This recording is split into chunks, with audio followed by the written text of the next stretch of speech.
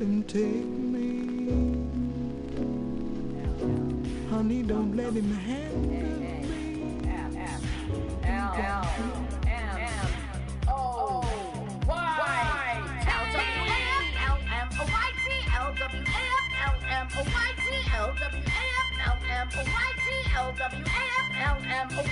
Let's watch a full-length movie on YouTube with Mike Spiegelman. Let's watch a full-length movie on YouTube with Mike Spiegelman.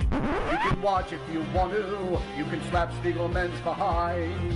LWAFLMNOYT on Mutiny Radio. Mutiny. Mutiny! It's pronounced mutiny. Mutiny! It's pronounced mutiny. Mutiny! Oh, my turn-offs are guys who say mutiny. Mutiny? Well, let's watch a full-length movie on YouTube with Mike Spiegelman. Mike Spiegelman. Oh, Mike Spiegelman. Mike Spiegelman. Oh, Mike Spiegelman. Hey! Mike Spiegelman. Mike Spiegelman. Mike Spiegelman. Mike Spiegelman. Welcome to LWAFLMOYT. What an acronym. That's Let's Watch a Full-Length Movie on YouTube with Mike Spiegelman and Carl. Hi, Carl. Hey, Mike, how we doing today? I'm doing fine. Our show is streaming first, as always, every Sunday, 2 p.m. Pacific Standard Time on MutinyRadio.fm. They have a Venmo site. You can donate money at Mutiny Radio. You can also follow our fun feedback here. YouTube. On YouTube, and, of course, as a podcast, right. As our acronym, LWAFLMOYT. Oh! Now, we're going to be watching a full-length movie on YouTube, and we have a very special guest here, the star, above the title, the main guy himself, Mr. Eddie Deason. Hi, Eddie. How are you? Hey! Carl and Mike, it's a pleasure to be on your show. My honor. Well, it's great to have you here. We're going to be watching our favorite movie, Surf 2. I have to tell you, Eddie, the podcast exists because of Surf 2. I saw that at a buddy's house in the 80s on Showtime. Never saw it again. Saw the video box at Pathmark. That's it. Been searching decades. Saw it on YouTube. And I said, these are the movies on YouTube that I've been looking for, like Surf 2. Yeah. Let's do a podcast about it. So, well, fortunately, we live in an age where you can almost get any movie in the world. You can find, so I'm sure you can find it somewhere. But I'm glad you did locate it. And YouTube, of course, is easy. It's free. I haven't seen it in a long time myself. I've probably seen it maybe like 3 times. Yeah, let's go for it. Okay, great. We can. And by the way, one more thing. Thank you for your kind words. I really appreciate them. In the YouTube search engine, you put in Surf 2 1984, and you will find the channel Surf King. That's who we like, Surf King. So it's Surf II 1984, and then it says PT 1/2. I don't know why, part half. And Surf King is the channel we like. Now, Mike, I've lost your audio. Unmute yourself, please. Sorry, I just a barrage of feedback in my headphones, so I turned that off for a split second. We're looking for Surf 2. That's II. It's a very fancy movie from 1982. We have the lead star here, Eddie Deason. We're going to be watching this movie with you, with Eddie. We want you to go find the link, hit pause, move the timer to 000. We're going to start at the same time watching this movie. Carl, we'll do our countdown. Take it away, Carl. I will. Okay. Get ready to press play. Ready, Eddie? Mm-hmm. 3, 2, 1, go!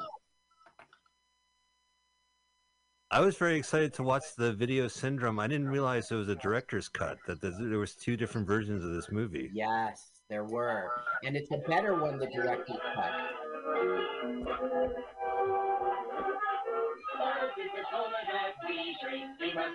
This was probably taken from Star Wars, I imagine, this beginning thing. I bet. Yeah. It seemed like they didn't have any faith in the movie. Like they had to give an explanation to it. Yeah. Most call him Menlo Schwarzer. That's me. Menlo Schwarzer, but they spell it wrong. Schwarzer. You know what? Yeah. You're right. I never noticed that. Good catch. Good catch. Now, they were originally going to call Menlo Stinky, but somebody objected. I didn't like it. I like Bunny. She called me Bunny. Randall Bedard, I thought was a very good director. I liked him. Some in the cast, at least one cast member didn't get along with him. We'll get into that. But I thought he was a fine director. I liked working for him. But I asked that it not be stinky. I didn't want to be called that. It was just a personal thing. And she called me Bunny. That's fine. We could have maybe compromised, come up with a funnier name. Anyway, the cinematography is beautiful here. There's actually some beautiful shots here. I mean, the movie's not Gone with the Wind, but the cinematography here is very beautiful. I'm going to disagree. I think it's better than Gone with the Wind, personally. It's much better than Gone with the Wind. I've seen this movie more times, and it's less problematic, honestly. I love Peter Isaacson, a dear friend. Peter and I had just done a Magnum PI together a few months before this, and then we worked again. He's one of the nicest guys in showbiz. Excuse me, I'm talking with my mouth. We'll have some cashews in my mouth. Oh, we're watching a movie. We encourage people to get some cashews, some popcorn, and join us in watching. Yeah. Now, Peter, that's the guy from... This is what you call a watch party. We should be in a jewelry shop. Not again, watch party, jewelry for the watching. Okay. And Lyle Wagner. In my head. I'm trying not to intrude on the movie. Okay, let's see. Oh, no. Please intrude. Lucinda and Corinne, I remember them. Yeah, sweet girls, both sweet. Linda Carriage, by the way, the lead, we'll get into her. That's a Freudian slip. We'll get into her later. I was going to say, we'll talk about her later. She's so sweet. We'll talk about her. Yeah. Morgan Paul, yes. Carol Wayne we'll get into her later. I'm sorry. I'm not doing this deliberately. Ron Polio, Horshack, deliberately, was one, I work with John Travolta, of course, in Greece. This was my second sweat off. Tom Ballard tragically died of AIDS. He was a very wonderful, sweet guy. He's terrific in this movie. Bruce Buzzy's still active on Facebook. She's still around. She's got to be close to 90. She's a lovely lady, super nice lady. We heard that someone... She joined Twitter because someone was faking her account. And she had to come in. Yeah, on Twitter. I had my account was hijacked. I just started a new page. I had to start again from square one. Maybe she didn't just want to start again. She had some funny stuff on her page. Yeah. What happened to your site? Well, I had heart trouble. I don't want to get into it, but I had open heart surgery. I've been in and out of hospitals for 3 years with bad heart troubles. I had a stroke. So my page was taken over, and it just was bad. So I had to start again on Facebook. So I had to get 5,000 friends. A lot of my old ones are there, but some new ones too. Well, now, these are our heroes, and this is Johnny Bighead. Yeah, that's Josh. Super nice guy. We used to all play poker together during the shoot. Josh, Eric, Jeffrey, me, Marvin, my friend Marvin. Eric liked greasy pizza, but we'd always order pizza. Eric liked very greasy pizza. Make sure the pizza's greasy. There's Peter Isaacson, great guy. He is so funny in this movie. There's a scene where he's surfboard. He skateboards onto the stage. The mayor from Jaws called. They want his jacket back. He wants his jacket back from Peter. Look how tall he's a tall guy. We had done, and of course, Eric, had just come off Mask, I think, before. One of the greatest performances in movie history, a very dramatic film. Cleavon Little, of course, we all know from Blazing Saddles, one of the nicest guys I've ever worked with. Just a super nice guy. He gets a special appearance credit for this movie. He's really funny in this film, too. Yeah, he's wonderful. Yeah. I noticed that too. It said special appearance, but he's in so much of the film. I think he warrants more than an appearance. You're it's right. More I of guess a cameo. You're right. His agent negotiated that. I'm sure, but you're right. It's not the right thing to say. You're right. I should say special guest star. There's Tom Ballard. There's Tom Ballard. Yes. Oh, they said don't go to the surf. There's someone died, and they said surf. Let's go surfing. Let's go surfing. Okay. Okay, now this movie was having a hard time getting distributed. So the producers thought they put a little TNA in it, like off the strength of Porky's. So that what would make me buy it. Is added footage after this part here with the girls in the car. That was not part of the filming. That was added later. Okay. It's so the Vinegar Syndrome shows the original version. Yeah, because it's really strange because they stick their bare ass out. That's plenty. And then my luck, I'd already wrapped by this time. I didn't get to see this. This is after this is the first PMAS you were talking about on the commentary, Eddie. I don't know if you remember. PMAS? PMAS, the perfunctory male ass shot, yes. The worst trend in movies today. That's Women, the worst trend in movies today. Spare us the male ass shots. Please spare us. There's several in this movie. We still haven't got to the two gentlemen who come and rip their pants. Okay. Oh, I love Lyle Wagner, one of my dear friends. I love Lyle Wagner. Super great guy. He's really funny. Yeah, these two are great in this movie. Very funny. Ron Leo, one of my great friends. Sadly, he died way too young. He left us way too young. Did you guys have a good time? He was the one that Randall and him would argue a little. No, you're exactly right. They didn't get along for whatever reason. And I heard him arguing one time, and all I heard is, if you do that, you're going to be wearing it, Ron said. He said in a menacing voice, like he was going to fight him. So I don't know what exactly happened, but they really were testy with each other. Ron did not like working with Randall. Wow. Now, I want you to know, Mike, that Cleavon, the original choice for Blazing Saddles was Richard Pryor. Oh, yeah, exactly. Well, the movie was going to be called Black Bart. It was going to be Richard Pryor. Yeah, Richard Pryor was supposed to be the guy. I understood he wrote it. Mel Brooks. He wanted Cleavon, I guess. He did have hand in writing it, and they just figured he was a crazy man, and he was a very strong star. He'll have an attitude. He might show up drunk or stoned. Yeah. So they went with Cleavon. Yeah. And you see it kind of proved out later on, didn't it? Yeah, it really brought him to prominence, and he did a great job. And I was laughing my ass off. We all were. Yeah, classic. I heard a story from Blazing. A little before my time. See, the cinematography—that's kind of a good shot. They have a lot of beautiful cinematic shots in this movie. The cinematographer, I don't know who it is, but he did a fantastic job. The surfing is so good in this movie too, and you could tell it's the same people sometimes, or at least the people they have. But then they cut to these ladies getting shower, yeah. So that must have been added afterwards. Later to try to get a distribution deal, which they did get. It was very limited. Are you a fan of surf culture? I know zero about it. I know nothing about it. I'm telling you, so watching these first 10 minutes, this film's growing on me. I really do like it. It's not as bad as I thought. Oh, it has, yeah. There was a wave of surfing. A wave of surfing. I'm sorry? Carl said there was a wave of surfing. Yeah, I should be the one apologizing. Then the soundtrack is phenomenal on this. It has like Beach Boys and it has modern stuff, and both versions of the movies. It's got a great soundtrack. It's got beautiful cinematography. So many great comic actors in this. Yeah.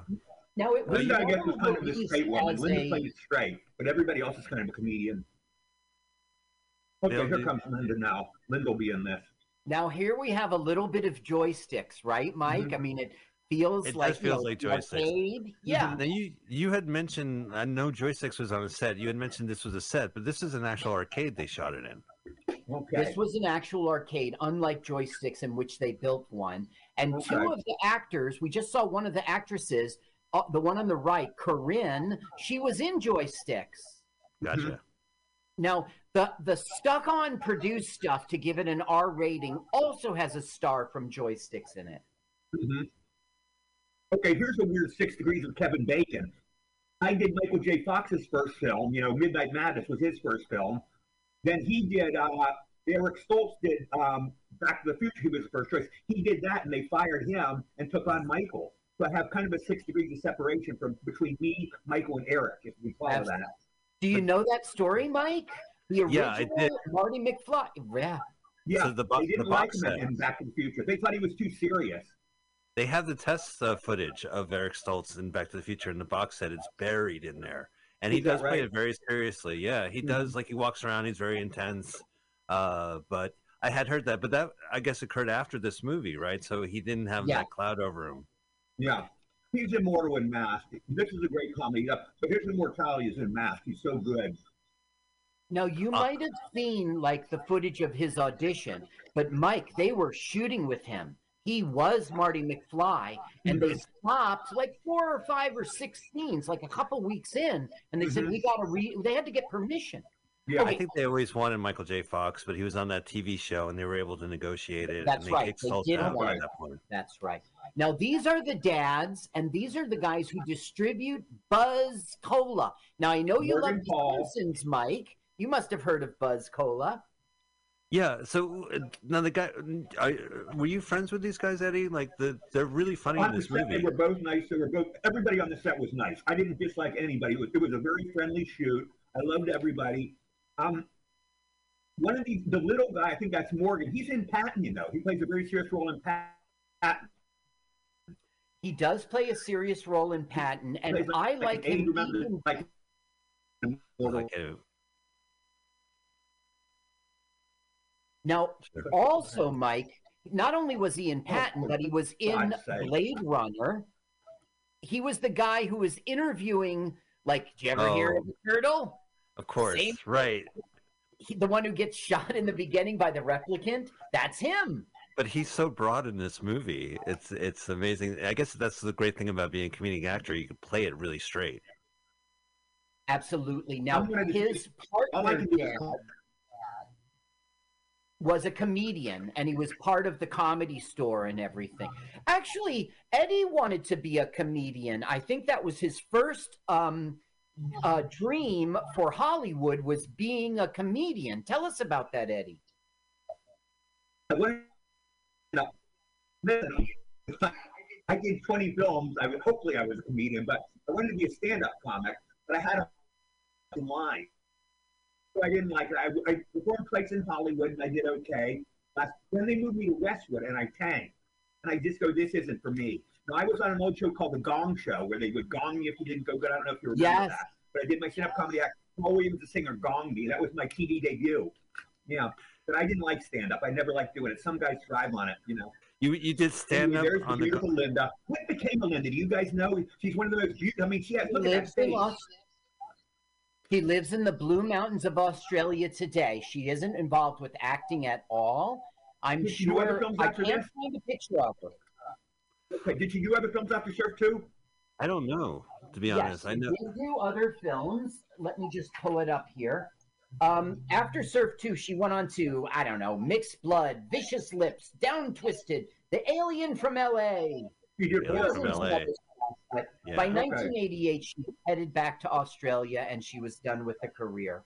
Okay, this is probably her only comedy. She's not a comedic actor. She's just beautiful. She is not a comedic actress. No, she's so very different than everybody else in this whole film. She's very flat. Yeah, but everybody else chews up the scenery. Period. Yeah, everybody else chews up the scenery, but she's like totally straight. No, Mike, I found out this footage was from a TV show. Randall didn't shoot this stuff. Is that right? Okay. Okay, save some money. But what was this now stuff here like? comes our hero. Yes. Our bad guy hero. Here he is. Who's this guy? Look at him. I remember that guy. Look how young he is. Look how young. Yeah. And the picture of Jerry Lewis in the background. So in the script, Jerry Lewis was there, and Randall wrote this script for Eddie, believe it or not. But the thing is, coincidentally, Eddie loves Jerry Lewis. Oh, yeah, I love Jerry. I had a bad meeting with him. I'm like, there's a great story I heard, by the way, on Facebook, if I can relate it real quick. A guy told me about a month ago on Facebook. He wrote me, he said he used to do the lights on the Jerry Lewis telephones every year. And him and Jerry were, getting the lights set up right before Jerry went on stage. And he goes to Jerry, he goes, you make me laugh more than almost any actor in the world except for Eddie Deason. And Jerry Lewis said to him, he said, you're not the first person that's ever told me that. Wow. I mean, how's that for flattery? I always had a conniption. I couldn't believe he said it, but that story really made my day. That's so great. You had a bad experience? Okay, this might be the most acclaimed scene in the movie right here. This is the most acclaimed scene in the movie. This is totally innovative. I've never seen anything like it before or since. Yeah. And this was like a shot. Yeah, no, it's gorgeous. It's so well rehearsed. Yeah, I mean, it's absolutely brilliant. Now, according to Randall, they nailed it. They did 2 takes only because they did so much practicing ahead of time. Yeah, total professionals, total pros. She was on Fridays. Brenda's camp. Yeah. You know what? You just reminded me. You're right. She was on Fridays. Yeah. She was also in something called After MASH, a show I never heard of. You've never seen that? I've seen that show. It was a MASH sequel. It was #1 its first week, and then it just tanked in the ratings and went off the air. But they tried to follow up MASH after it went off the air. Fridays, of course, it was kind of like a 4-man Saturday Night Live. The breakout star, of course, was Michael Richards, and he got on Seinfeld later. Now, we saw Mark Blankfield in The Jerk 2, Mike. and he was straight out of Fridays, and he shares many scenes with her. Of course, they were cast members, you know. Okay. Big head. Now, she died. Part of the reason she died, she was 76 years old, and she had brain cancer. But part of the reason she died was complications from COVID-19. Oh, that's too bad. That's so sad. It is. Now, she was 76. I'm sure she had 20 years left in her. But yeah, COVID was a problem. Now, look, you see it says custom surfboards. Yeah. You know what? You're right. Good catch. How did they miss that? Well, Randall says that was a real mistake in real life.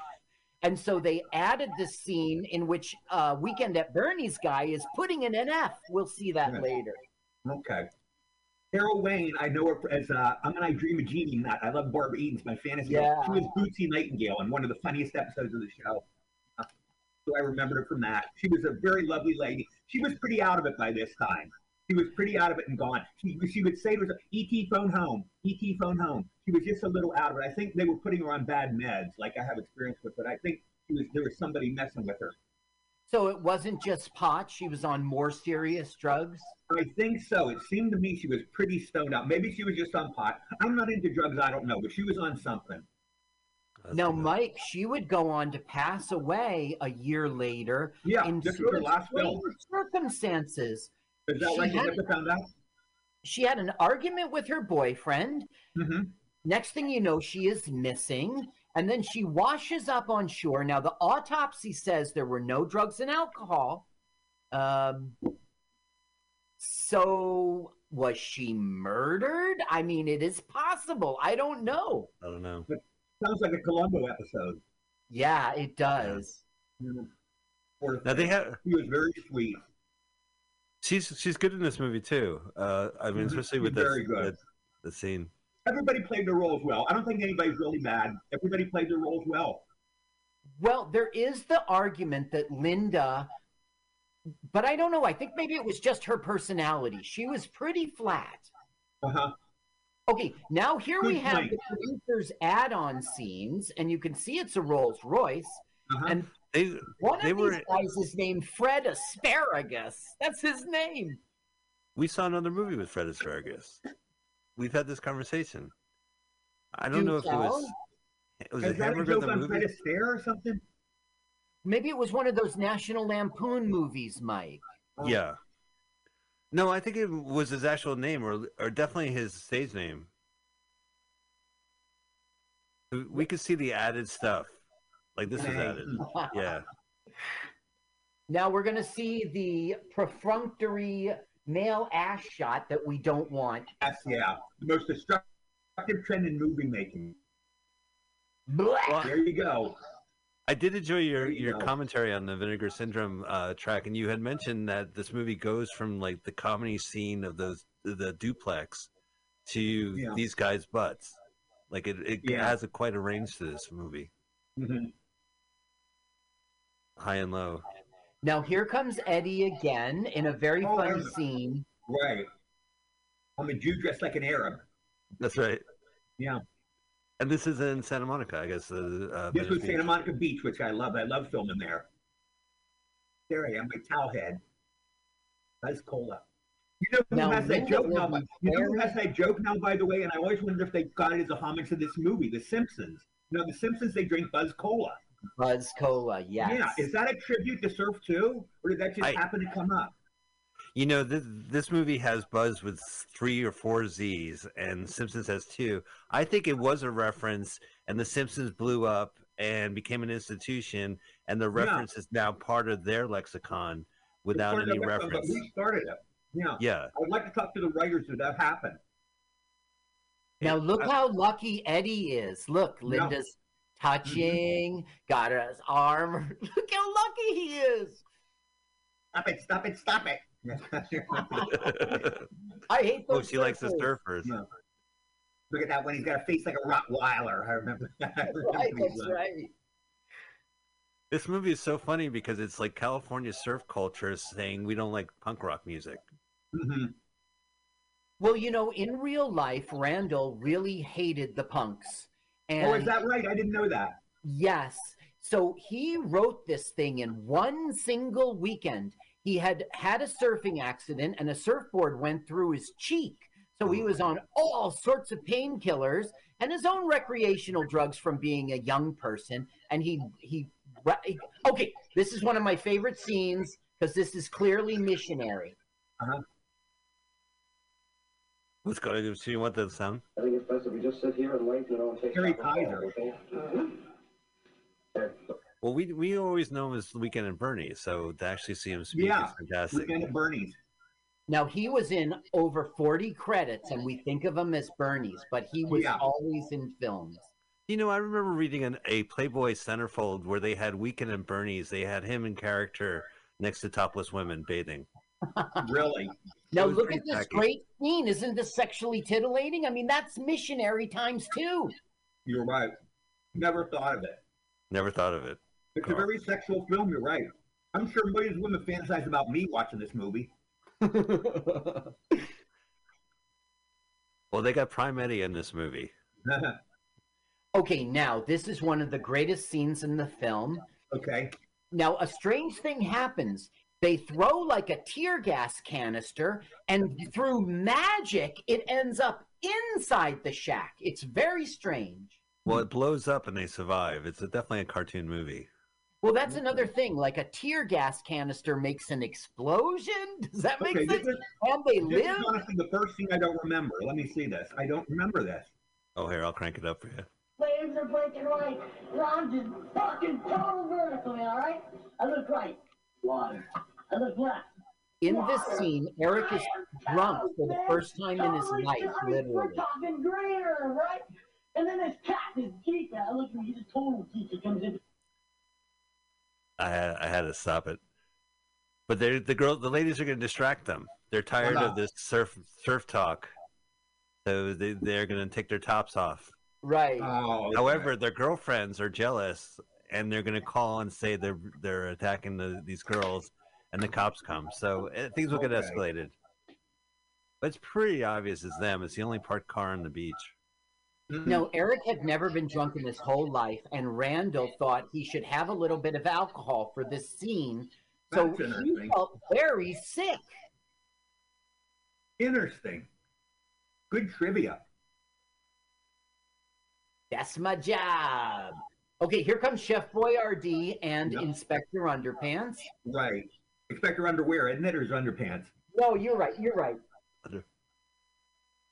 Underwear? Underwear, I thought. Underwear. You're totally right. It's underwear.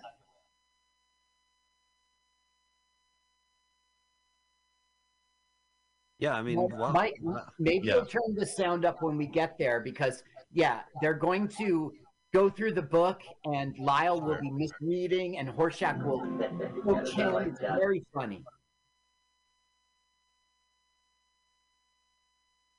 Get a couple more cops involved. Yeah, over the top SWAT here.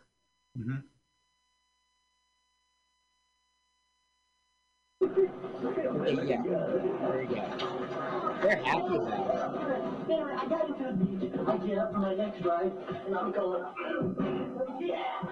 Here come the boobs. And I just cool the steam real smooth.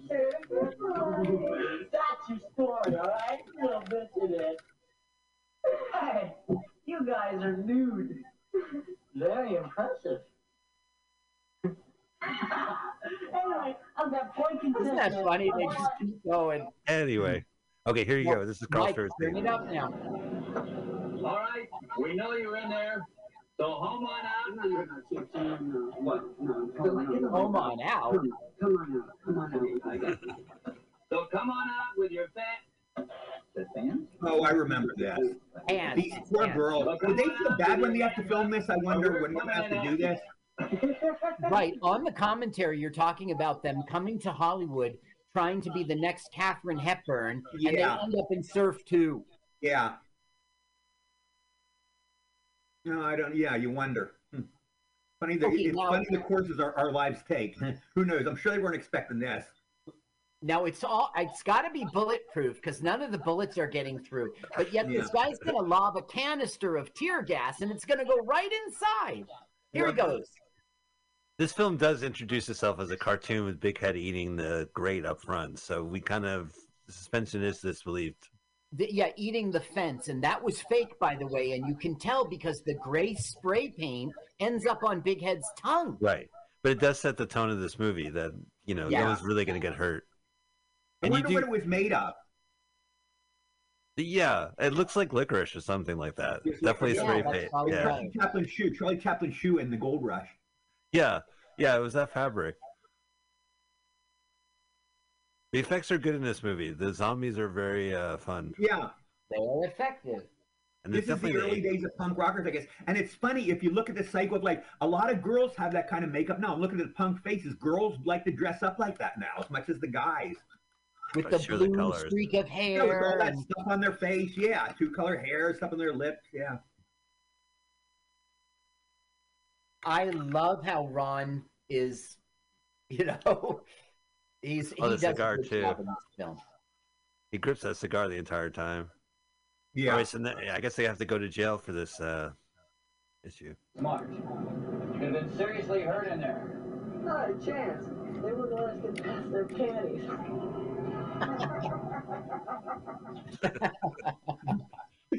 Okay. Now here's Jocko. And as you know, Sparkle lured him and John, and now they're zombies because they drank Buzz Cola. Right. Now, in this scene, Tom Villard, or a scene that's coming up, is going to freak out. And when they were shooting it, Eric Stoltz, they were really scared, and Jeff were really scared that he was going to hit them and hurt them. Uh-huh. I'm laughing at the scene because they say, why don't you get something to eat? And there's like a stalk of celery just hanging out there, and he goes straight for the motor oil. Yeah. Tom had that funny way of walking like a zombie. Nobody else could do it like him. He had like shaky walk. Nobody else could zombie walk like him. Yeah, I'm a big fan. I've seen him in One Crazy Summer, We Got It Made, and a lot of other stuff. And We've Got It Made, right? That show that flopped, but I watched it because of Tom. Me too. He deserved better. He left us much too soon. Now, he was in Grease, too, and I think you were in that as well. I was in Grease, too, barely. I'm still trying to think, where was Tom in Grease, too? What did he play? My friend Stevie said he was in that, and I don't know where he was. What did he play? I don't know. I only know from IMDb credits that he was in that. My wife probably knows. And he is a Star Trek connection, Mike. He was in Deep Space Nine. Okay. Tom Villard. Oh, wow.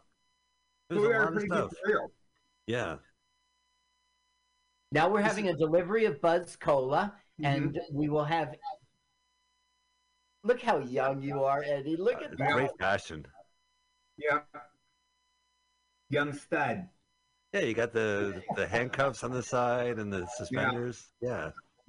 No, Eddie, I understand that you graduated high school and went straight to Hollywood. Tell us your motivation. I came out the next day. I wanted to be a comedian. Well, I worked at my dad's jewelry store. I had worked there, and I fell asleep in the display window. And Dad fired me, so I couldn't do that. Dad offered to buy me a Dairy Queen franchise there, and I didn't want to run a Dairy Queen. So Dad said, tell you what, I'll give you $400 a month. This is 1975, remember? Yeah. He goes, I'll send you $400 a month. You can live on that. Try making it in Hollywood.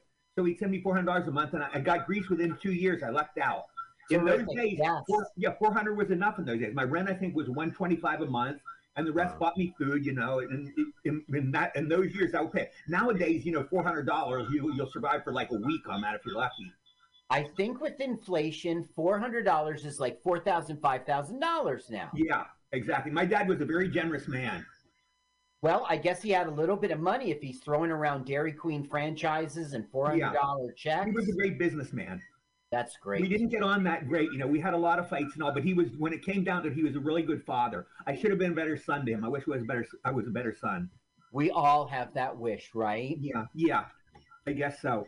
Hindsight is perfect. Okay, now, Linda is a nerdy girl from high school, right? But Menlo, or Bunny, has figured out how to give her like a beautification machine, and this is what keeps her pretty. And this is why she must be on board with him and help him so that she doesn't revert back to nerdism. making that knockout a nerd. It's amazing metamorphosis, isn't it? It's such a jarring image. Brainchild in one weekend of painkillers. He came up with all of this. It's such a jarring image. Putting the trivia I never knew. That's interesting. What did Randall do? Now, did Randall work after this movie? Yes, and as a matter of fact, this movie was a bit of an embarrassment, and he would be in something, like somebody's office, and when they find out that he did Surf 2, lots of times that was it. The interview was over. His agent stated it. His agent said, "This is the worst piece of shit I've ever read," because he was writing family things. He had never done a comedy. He was writing dramas. Right. Interesting. Now, this is another great moment in this scene. Like, I would never expect to see this in a movie. They're kind of reenacting, I guess, like the Mark Twain frog story, but they have the Chariots of Fire music. Right, Chariots of Fire. Up the frog or something? Yeah, they're racing frogs. Yeah. And they have this fake Chariots of Fire music. Chariot of Fire. Yeah, Chariots of Fire. Which was on everybody's mind because it was late 70s. What was it, 78, 79? 83. Oh, 83. Right. It was super on people's minds. Now, could Chariots of Fire suit us for plagiarism? Can they do that, or do you have a license to steal like that? Not every note. Not every note. Right. No, they didn't. You can take the song and then change a note or two and get away with it. And that's is that how they do it? Yeah. Interesting. That's interesting. Put down that beaker, Borker, or what was the line? Right. Put down that Booker Beaker, yeah. Yeah. Not too labored. Look how well dressed Cleavon is in all this scene, Yeah, he's great. What a wonderful, nice man. Now, Peter Isaacson was a wonderful comedic actor. He ended up becoming a producer. After CPO Sharkey, he just sort of wasn't in front of the camera anymore. Yeah, he wasn't. Peter is a great dear friend. He's wonderful. We did a Magnum PI the year before this, and he was just the sweetest guy in the world. And I asked him about that. He just said he never liked acting. He never wanted the attention. Like we're pretty much egomaniacs. An actor is, look at me. An actress, look at me. Look at me. Peter was never that way. He was much happier behind the camera. He just didn't have the ego for it. Yeah. Yeah. And it's too bad because he was so funny. He nails it. He nails it when he addresses get up. the audience. That scene on the beach, get down, get up. Yes. That where he goes, get up. I thought that was hilarious. I always laugh at that one. And when he does the autopsy on the surfer, it's hilarious. I still think him on the skateboard. He's going to introduce these movies by skateboarding up on stage and then hopping off the skateboard and walking to the dais. It's really funny, just very graceful. And this scene, too, is great. I mean, we've already seen the surfer blow his nose on the bed sheet. And you can see Cleavon just going to faint. Yeah.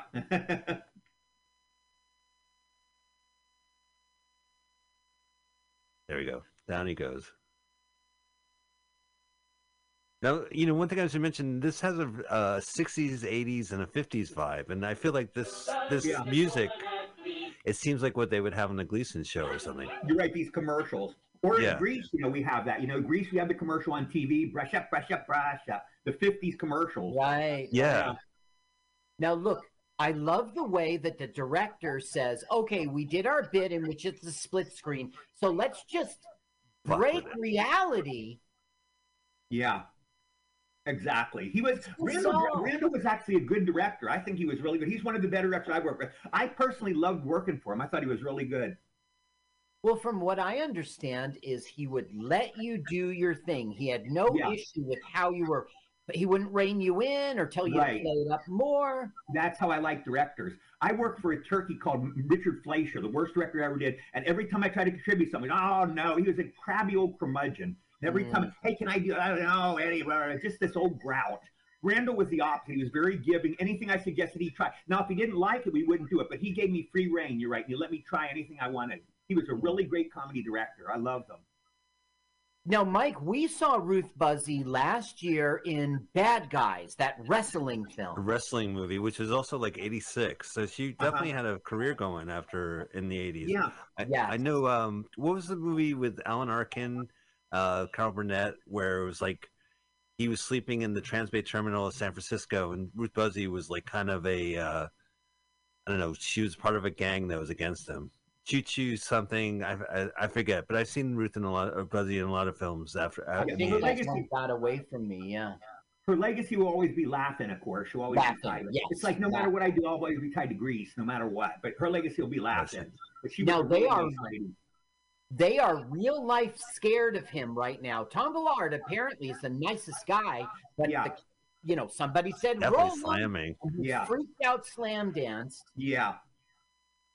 Well, it's so funny because he's going to slam his head through the wall and then continue climbing out, even though there was Yeah. no reason to do so.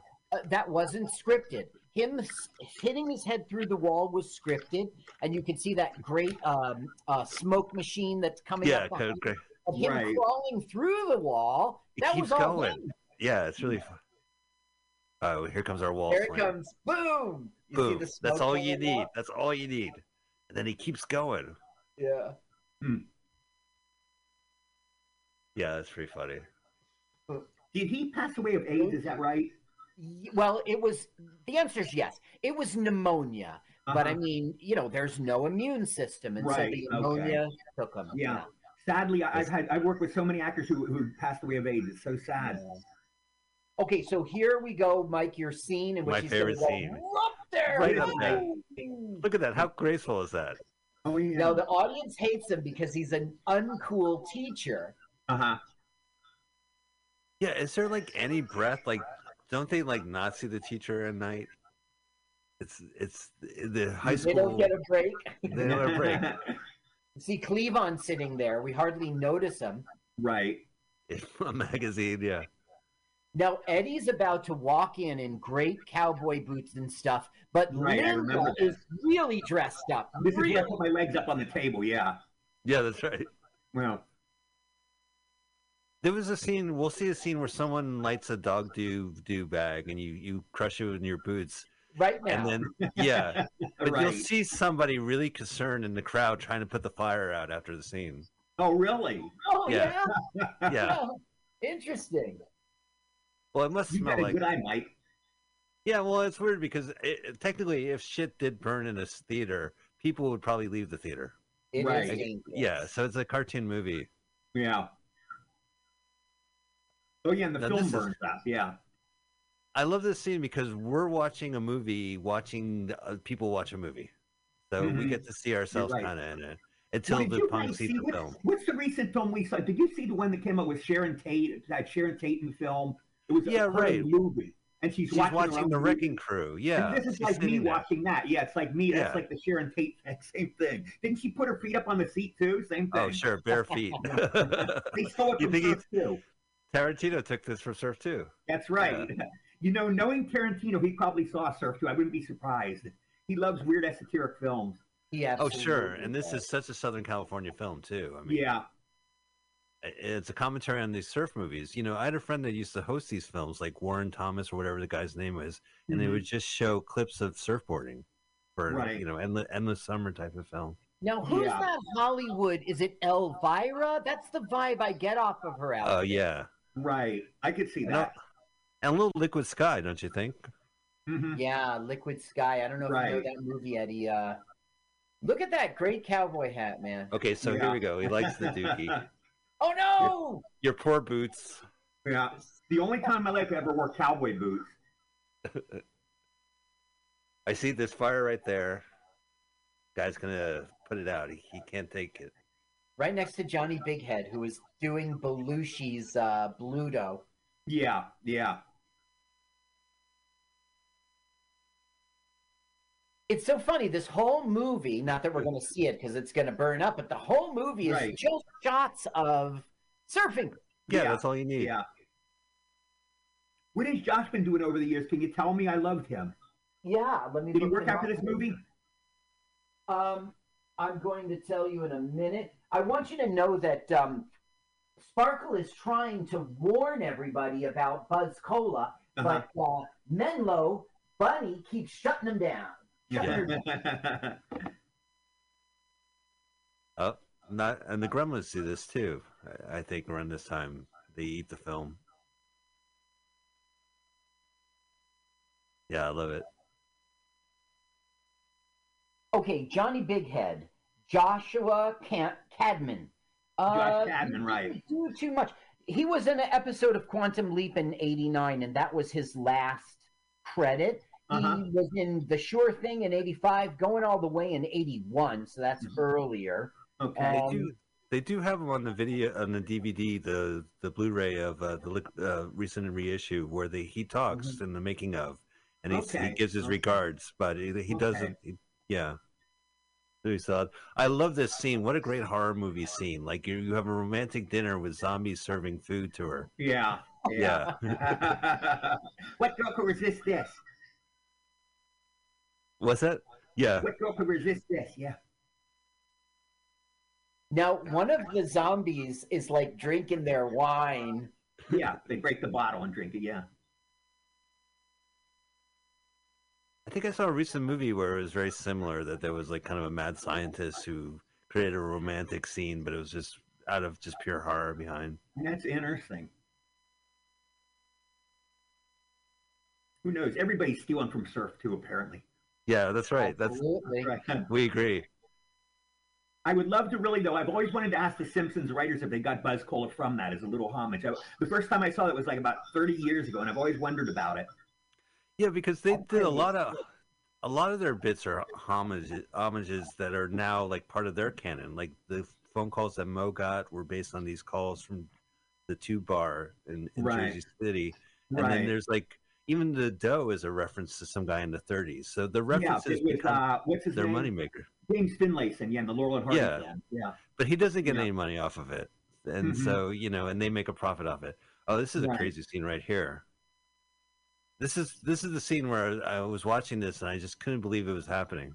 Well, it's not camera tricks. They are really going to turn this into a convertible right now with a chainsaw. Yeah. Oh, they're going to cut through really.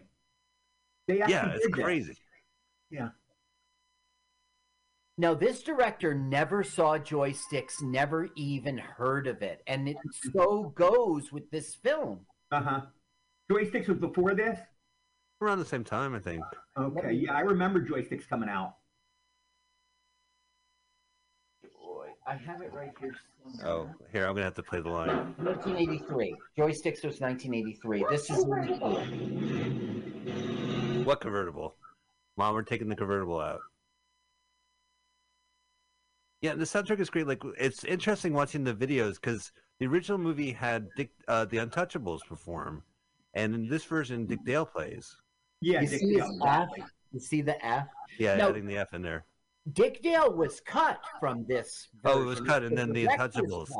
He's in. Now, did you meet Dick Dale, Eddie? No, I never remember meeting him, no.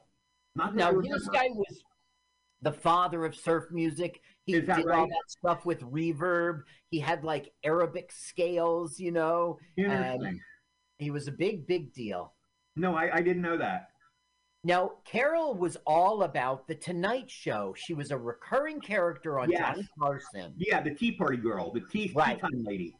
Tea time lady. This is a very fun fight that they're having. She did a Bewitched episode. She was a very famous actress in the 60s and 70s. She did a lot of TV. Yes. There's a girl, here's another question. There's a girl on Playboy called Nina Wayne. Is that Carol's sister? She looks just like her. Yes. Nina was her sister, and they were like ice capades kind of people. They were skaters together, and they were in some films and such together.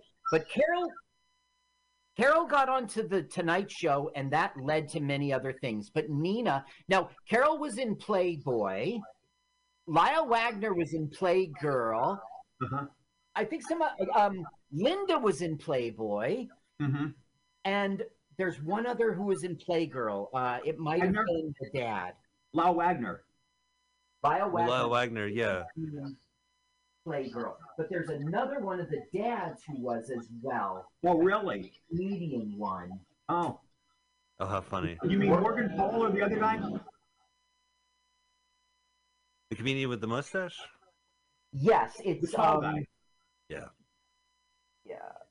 Biff Maynard. Biff Maynard. Maynard. Now, it's really interesting. His birth and death both have mystery. There's like he was either born in 39 or 43. He's got like duplicate paperwork. And his death, he was sick for a long time, but nobody knows how he died. What was the sickness he had? He died in Las Vegas. This is entertainment. Can I tell you a true fact? I don't want to bring your thing down, but I was going to say I wasn't going to mention this, but since he's dead, I guess it doesn't matter. But he was in real life a racist. I haven't worked with a race. He was the most racist man I ever met. I was with him one day, okay, and there was an African American secretary. And he said, I'm going to rub your head for luck. And he's literally, I was like cringing. I wanted to bell him. But he was saying this stuff. He was, I mean, you hear the term thrown around, racist, but he was a real life racist. He must have been raised ignorantly. But as far as me, he was a nice guy, but he was a very ignorant man. Now, in the scene in which they're in the town council and you're underneath the table hiding, apparently Maynard wanted to fight with Cleavon. They were going to have a fight. Yeah, it's mentioned in the commentary. Now I'm thinking he's African American. Maybe that was... Maybe it had something to do with it. I would say he was the only racist I've ever worked with in like 20-odd films all my career. Yeah. Uh-oh. Okay, so now we're going to get our gross out scene in which they eat a bunch of disgusting stuff. And yeah. A boom mic will be visible. Oh, even worse. Oh, is that right? The gross outs we could handle, but the boom mic was too much. Yeah, that was over the top. When we watched both versions, the theatrical cut and the director's cut, they added even more gross stuff to the gross out scenes. Like really? Yeah. So our asparagus is going to have bird shit on his sandwich, which he's going to eat. Oh, I remember that. Yeah. Yeah. You know what grossed me? I remember this is later in the movie, but I remember the scene where they're having sandwiches at the end, you know, and we're on the beach. Ruth Buzzy eats a mayonnaise sandwich. She really ate that. She really ate it. I almost threw up. It made me nauseous. But I saw she put the mayonnaise on and she took a big bite of the sandwich. Oh my God. That's a favorite scene because of your hats. Yeah, the hats you wear in this movie. That was my real hat. That was my real hat I had. I'd use it as a gag, and I brought it in this set, and Randall let me use it. Oh, now we have the producer Porky's kind of boob smack there. Yeah. Right. Now, the original footage with everyone dancing in the cast, and then this added-on footage, it's mixed in the same scene, and they kind of have a different feeling. Interesting. Even the sunlight hitting them, it's from a different angle, you know? Yeah. Right.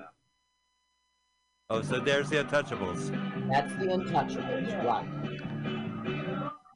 And they mentioned there's a guy from the Southern California dance punk scene that dances in this movie that they talked a lot about. I don't know. So they were really a group. There was a group called the Untouchables? Sure. They're actually in Repo Man, the movie, too. Okay. As well. I didn't know that. I'm so not into that scene. Okay. Yeah, it was like the ska scene of the Southern California early 80s. Oh, yeah, and he really goes for it, Tom Villard, in this scene. Yeah, he chews up the scenery literally, doesn't he? Literally.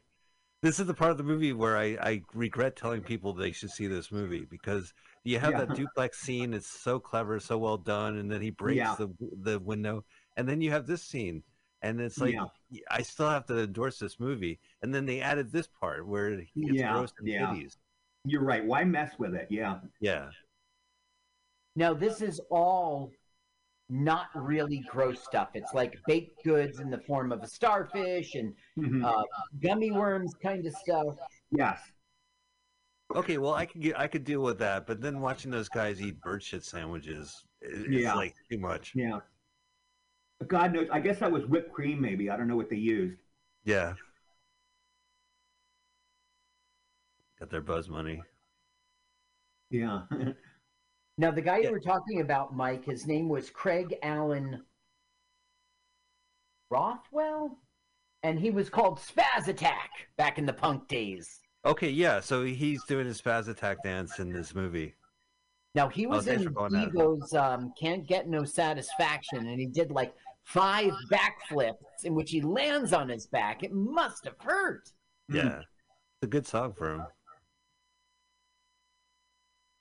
Yeah, it's gross. Like, I feel so embarrassed. Like, I tell people to see this movie. And I'm like, don't worry about the TNA. It's just the way it is. And then you get to this. No, scene, I would be embarrassed to bring my parents to this movie or my sister with the TNA and this stuff. Yeah. Yeah. I think that was one of the reasons why this film kind of resonated, because it had its TNA and then more. Okay, so we get the bird shit and titties in the background in the scene. Right. Yeah, it's too much. Yeah. Meanwhile, you got these cool looking punks. Yeah. Carl's you have to balance. looking away. You have to balance the infomercial with the art, and it's hard. It's a hard balance in showbiz. Yeah, like he's eating the bird shit. Yeah. I don't want to think about this. Now, Eddie, you talked about playing poker a lot with Eric and Josh, but that's just after the movie was done. You would go on to play poker with them. No, right? I think it was during the movie too. I think during the shoot we do it on weekends. You know, we would hang together. They were great. Eric, Jeffrey, and Josh were all great guys. We'd hang together a lot. Oh, now the one thing he doesn't want to eat. Is that one of your hats? Which is that one? It was like an umbrella. Oh, that's mine. Yes, that is mine too. I brought that in. The umbrella and the big hat are both mine. So he doesn't drink it, Big Head. Don't drink it, Big Head. Don't drink it. Yeah, he can't. He'll eat all this shit on the beach. Yeah. He's kind of like our Superman at the end. He's like James Bond. He breaks into the villain's lair and frees everybody. Yeah. So Tom Villard wins the gross out contest. Yeah.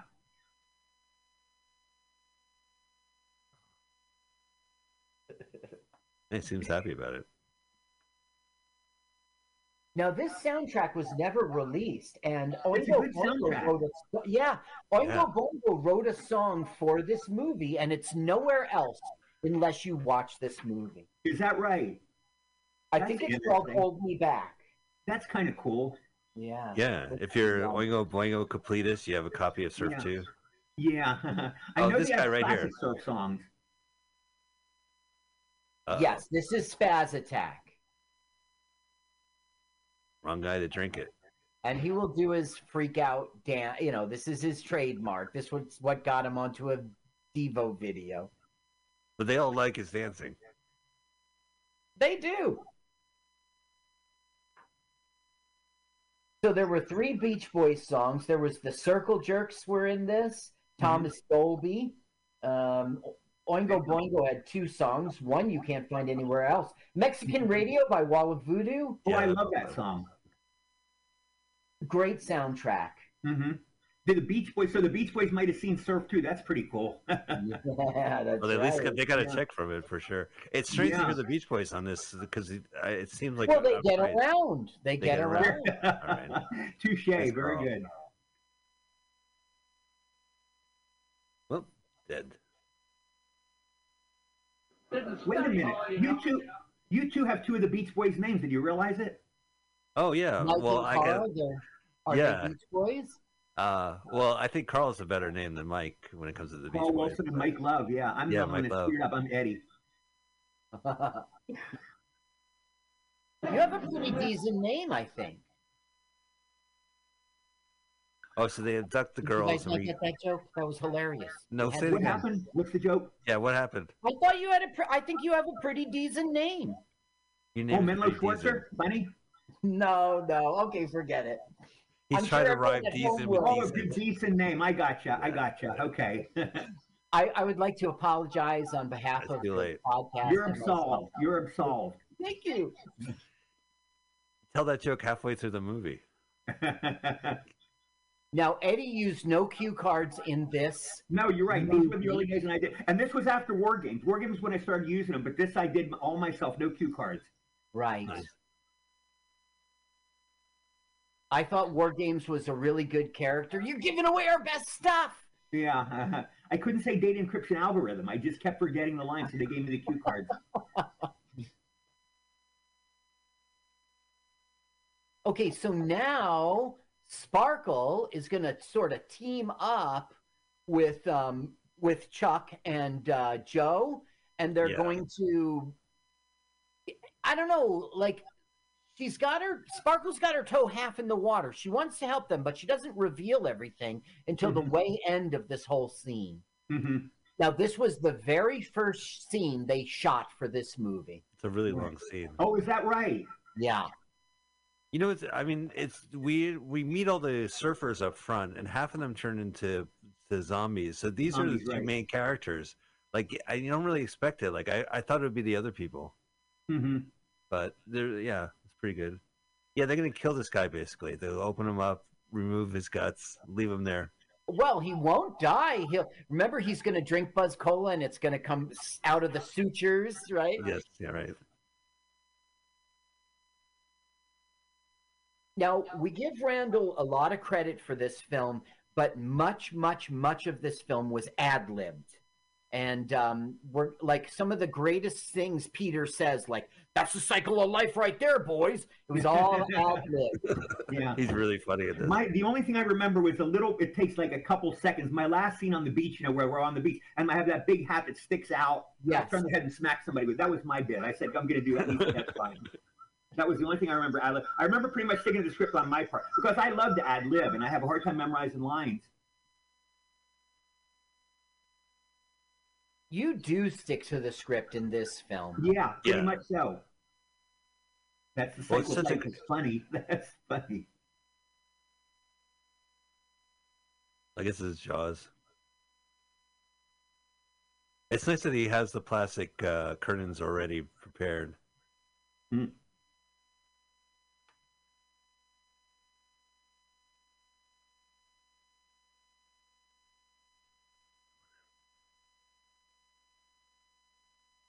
Now, there were plans.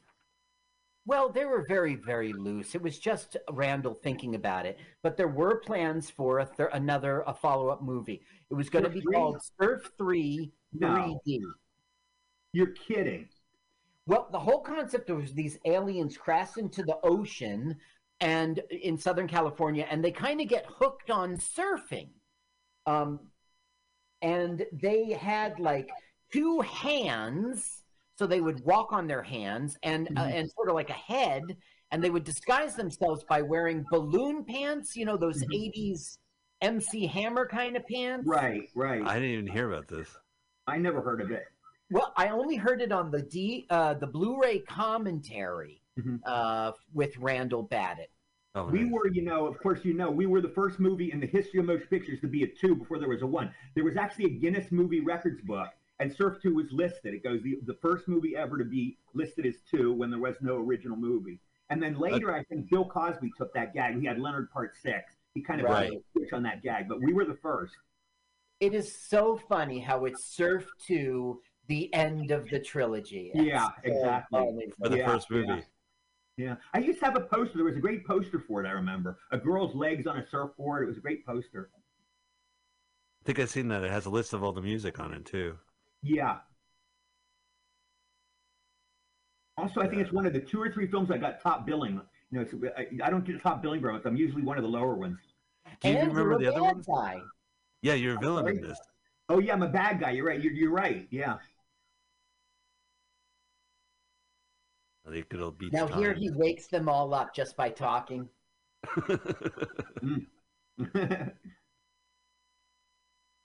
Yeah, he's the secret weapon in this movie because he just kind of hits when you don't expect it. Yeah, it's crazy that he never liked being in front of the camera because he's so funny. He's so hilarious, isn't he? Yeah. Now, this is the scene in which Sparkle will reveal everything, including her real identity. I forget your name. See how he's not dead. He got autopsy, but he's not dead. Right. Oh, thank God. And here comes the gag, cartoon gag. Now, if that happened in my house, I would definitely put a tray underneath it so it won't hit the carpet. You can't sit down without a coaster. Right. What became of Brandis Kemp? Did she work after this? She passed away recently. Oh, did she? Yeah. Oh, she was so nice. I didn't know that. Yeah, just Fridays, a couple. I think Fridays lasted for about 2 seasons. I remember. You know, it's actually on one of the streaming services. I think Tubi has it, and not every episode, but they do have the Andy Kaufman ones that they were known for. Oh yeah, those right. That was the big one, right? Remember? Yeah. Jack Burns came in. Yeah, they got in a fight. I remember that. But what was weird is he showed up the next season, and Andy Kaufman was born again with his wife, and he spent the monologue singing Christian songs, and then stopped the police from performing because the last bit had drug humor, and he was against drugs. Oh my God! So he was still doing a routine, and that one's not so well known. But yeah, she's great in it, and the show is pretty miserable usually. But yeah, it was a poor man's Saturday Night Live. Yeah. You try to watch him now. The one that COVID-19 yes. Put the period on the end of the sentence. Now, she was not doing well with some brain cancer, but it was this complications from COVID-19 that did her in. Oh, that's a shame. Super nice lady. Yeah. Yeah. So here comes the secret. Thank you, Mike. I was his girlfriend. Well, that's impossible. The only girl Schwartz ever hung around with was Florinda Budnick. Yeah, Florinda Budnick. Florinda Budnick? That's the way I look. He's a pretty nerd. Well, they show like a nerdy picture next to her legs and stockings, so it's a little contrast.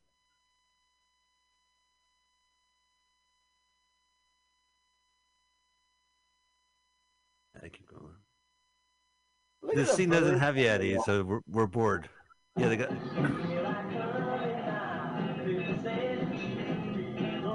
This is the Stray Cats. Yeah, the Stray Cats. I remember them. Yeah, Stray Cat Strut. Yeah, there's a lot of decades of pop culture in this movie. The 50s, Yes, you're 60s, exactly right. Yeah. You know, Horseshack, I guess, for the 70s. Mm-hmm. Now, this was 10 years after. Okay, now Eddie's hiding under one of those gingham tables by the two dads. Right. And they're arguing to keep the beach closed until they understand what's going on. Mm-hmm. So they say, like, everybody knows Buzz Cola is what's the problem. So Eddie replaces the Buzz Cola with cola, just Coke, you know? Right. It's amazing to me how they go, I don't know, it's just soda. I guess it's okay. They just did an autopsy on a dude. Knows it's motor oil. Yeah. So, Eddie, this is the scene in which Maynard wanted to fight, Biff wanted to fight Cleavon. Do you remember the incident? No, I honestly don't. I don't remember that. No, for some reason I don't. I don't know why. They got into some kind of upset on something. They really wanted to fight. Yeah, I'm sure his races have probably had to do it. He probably said something obnoxious, and Cleavon probably wanted to fight him. Something might have, it might have happened earlier and it was boiling over. Right, right. This is also a great scene because it takes place in the middle of the day in a pizzeria. Yeah. Yeah.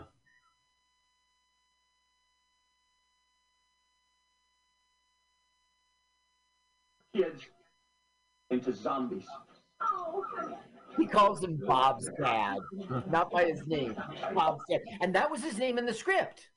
Chuck's dad and Bob's dad. Oh, how funny. Right. I always thought that was funny that poor Chuck and Bob has this sordid history that their fathers are poisoning their kids, turning their friends into zombies. When they're with them in the previous scene, he goes, why would they be doing it? Why would they be doing it? And they go, money! He goes, oh, of course. Yeah. Morgan Paul, is he still around? Let me just look. He was the one who I really liked in Blade Runner. Yeah, and he was in, Patton. He goes back to Patton. He's a true classic. Yeah, that's right. He was the assistant guy, Captain Richard Jensen. Mm-hmm. Let's see. 82 Blade Runner, Apple. He was in the Apple Dumpling Gang Rides Again, Mike. Okay. He was in Norma Ray. With, so he has a good resume. That's so serious, yeah. The Last Hard Men with Charlton Heston. I don't think I have any credit for him past the early 80s. Okay, so this might have been his last film. It could be. Okay. And this was definitely the last film of Cindy Lou. Right.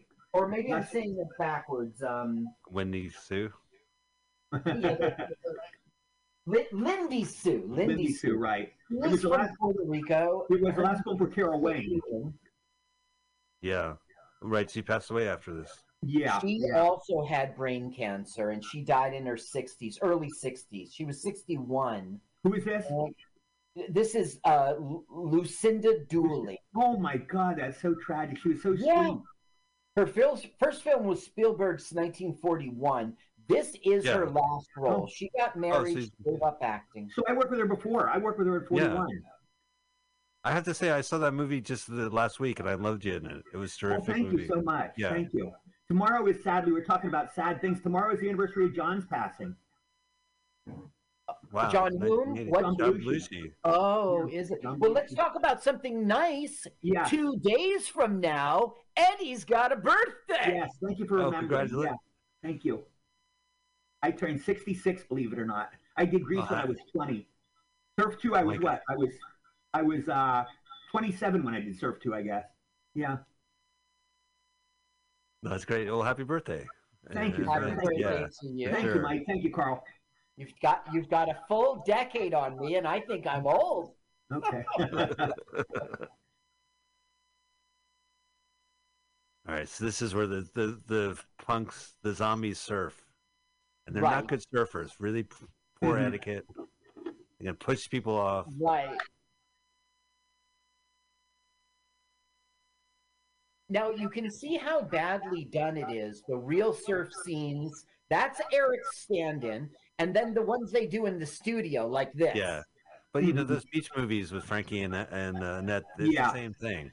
Yeah, we just watched one last week. We just watched Beach Blanket Bingo last week. You're right. I love that one. Yeah. Yeah. But we went to them all as kids. Now, that had Don Rickles in it. Yeah, Don Rickles was in Beach Blanket Bingo. That's Don Rickles in it. Now, Randall didn't do it himself, but the producers of this film, there were 2 producers, really good people. They went to Annette Funicello and what's his name? Frankie Avalon? Frankie Avalon. And they said, they didn't even stay on the phone. They're like, we're not. No. Come on. Oh, really? Was that Bronstein? Ron Brownstein? The producers was George Brownstein. That's it, George Bronstein, right? Hamadi. Yeah, and I worked with Frankie in Grease. You know, he was a wonderful, nice guy. Uh-huh. Yeah. And they brought Linda Carriage to the production. They bumped into Linda Carriage on the street in Los Angeles. They were coincidentally doing a movie in which there was a Marilyn Monroe lookalike. Now, Linda had a small mini career as a Marilyn Monroe lookalike. I could see that, yeah. Now, that made sense that they saw her and thought, hey, she looks like Marilyn Monroe. So they cast her in this horror film, Fade to Black. Oh, my God, that was famous. Let's see here. I don't think I've seen it. Let's see what music's playing. It was in Playboy.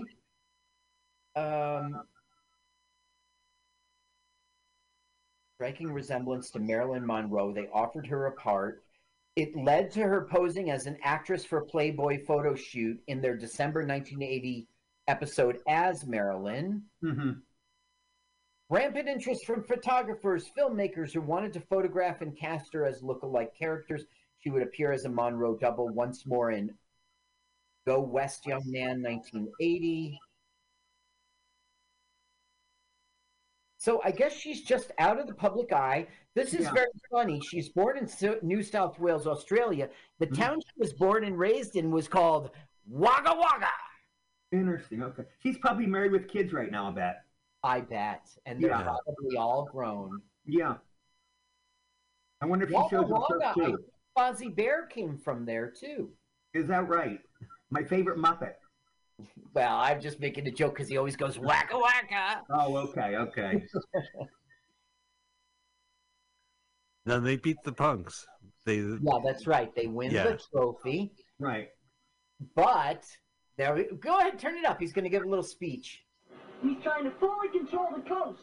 Yeah, and he's doing it with the help of 2 bogus businessmen.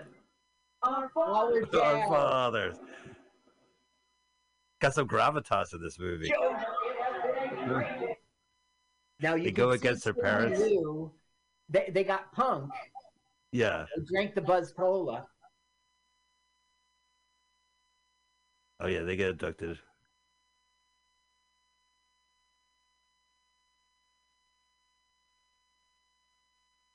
There's no one else on this beach? Not during filming. Now we are deep into Act 3 here, and we're getting towards our climax. Mhm. And Menlo will reveal his big plot, and it'll all get messed It's like up. you're narrating a porn flick. Yeah, seriously. Big Not much to plot. narrate, Carl. Now look how they're getting sucked down into. I mean, it's really just reverse footage, but they're getting sucked down into Bunny's hideout.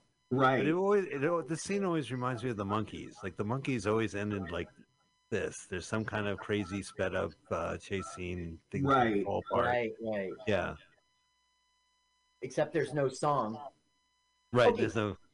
Now we're going to have some of the worst. Now, it's just my opinion. It's just my opinion. We're now going to have some of the worst comedic acting we've ever seen. Please spin up the sound. And roll them.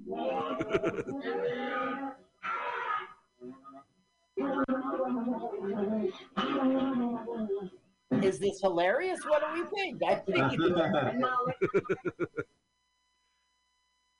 Give him a break. I do find these suitcases where you stick your head in kind of jarring. well, they are going to beautify them now.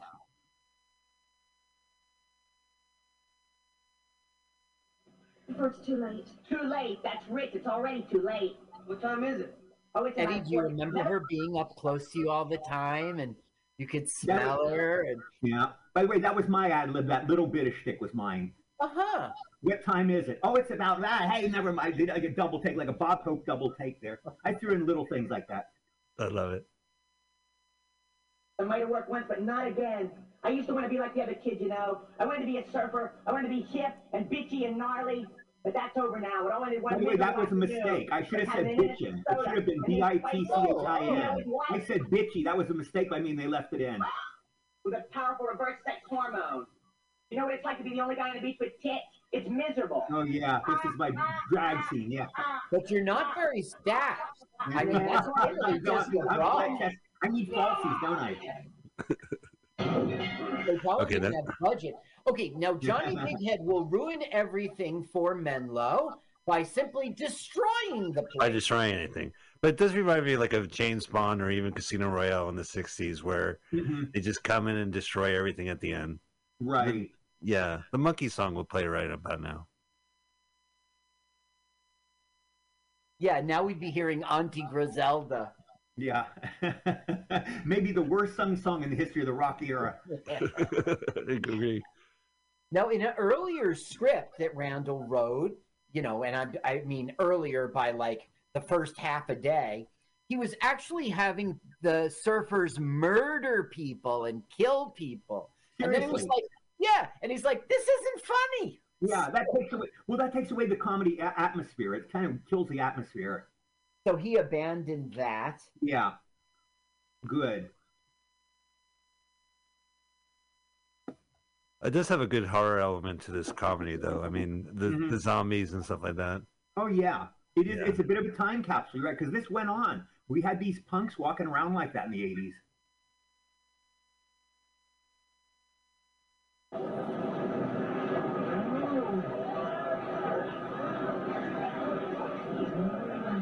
So now the you know, secret hideout has been destroyed, and they're all kind of washing ashore. Right, and with Big Head dragging them. Now, Menlo will be one of the last ones. Now, in Surf 3 3D, it was supposed to be that he comes out of prison. But in this film, you know, Eddie's character never goes to prison. As a matter of fact, friends. Right, he becomes friends. I remember being washed up on shore, yeah. Look at him. Big Head, he's like James Bond. He goes in underground layer, destroys it, saves everyone. Right. You would think in this plot that it would be Eric Stoltz who was the hero saving the day, but not at all. Yeah. Now, there are movie rules, and this movie breaks them all. You're right. And I don't think we noticed. I think it's still a good film. Well, yeah, he did something original. Randall did something original there.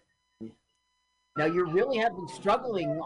You're tripping and everything, but that was on purpose, right? Yeah. Mm-hmm. I wanted to fall down kind of like Charlie Chaplin. You know, that's the best Chaplin. A little bit of physical shtick, falling down. And then tossed into the back. Yeah, now he is going to get taken away here, but we're going to see him on the beach in a minute. Yeah. I just have my famous hat. Yeah. It is touching. Everyone's friends at the end. I wonder whatever became of that hat, by the way. Some lucky guy on eBay has it. Yeah. Thing is, we'd be touching base with you to find out what happened to it. Yeah. So here comes our dads. dad, and the joke is they're womanified. Yeah. And then Fred Asparagus chases after them at the end. Yeah, and you can see that is a tacked-on thing. It's not really the dad's. Mm-hmm. Yeah. But, you know, in respect to the producers, which I really don't want to do, they tied it in together because the extra footage met the original footage in the story.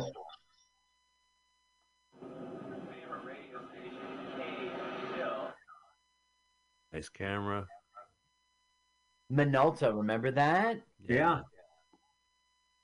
I think it's so funny today. You take a picture with your phone, and it does the sound of a 35 millimeter film advancing. Yeah. Well, they have to. It's by law. You have to indicate someone's photographing you. Uh-huh. Wow, look at Carol's bathing suit. Yeah. Okay, we get the mayonnaise. Here comes the hook. And yeah, we're God. about to get the mayo. Look at that hat. He's got Twister for a shirt. Oh, there's the mayonnaise. Yeah. Yeah, that's my shirt. The polka dot shirt was mine too. Terrific. Matching. Now look at that peanut butter. Yeah. Oh, yeah, clear the head. Mayonnaise. How did she eat that? Yeah. This is probably one of the nicest scenes of this movie, that everyone just is pals and Yeah, it's a sweet things scene. are Yeah. resolved. Yeah, all is right with the world, and we wrap up. Mhm. Yeah, the girls are not zombies anymore. Right. You're right. It's kind of sweet.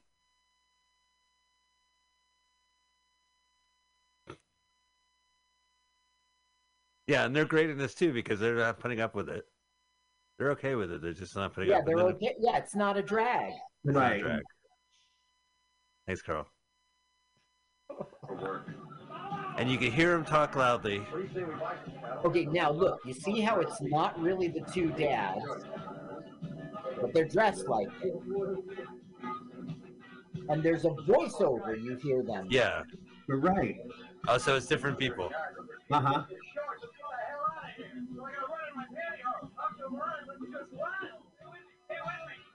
And that's how it goes.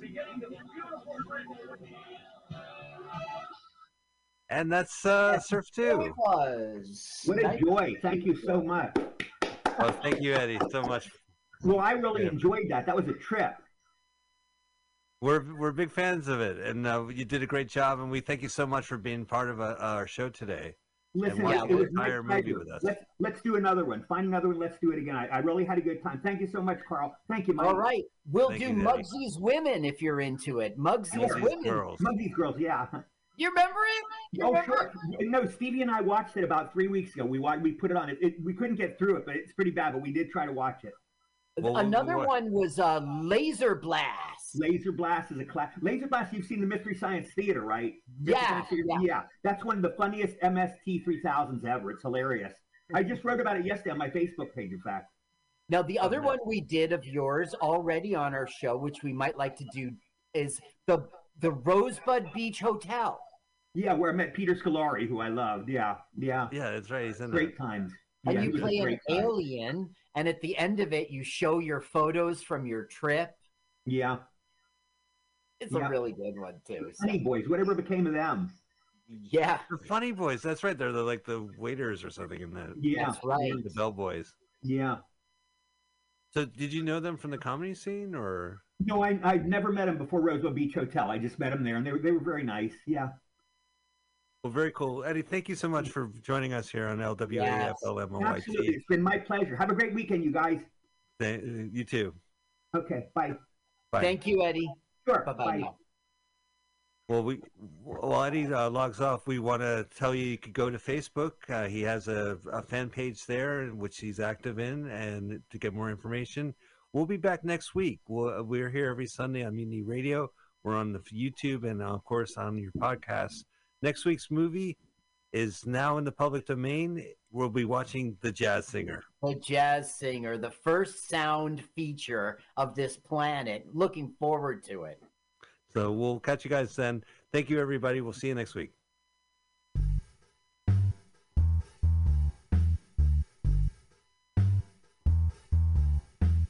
Let's watch a full-length movie on YouTube with Mike Spiegelman.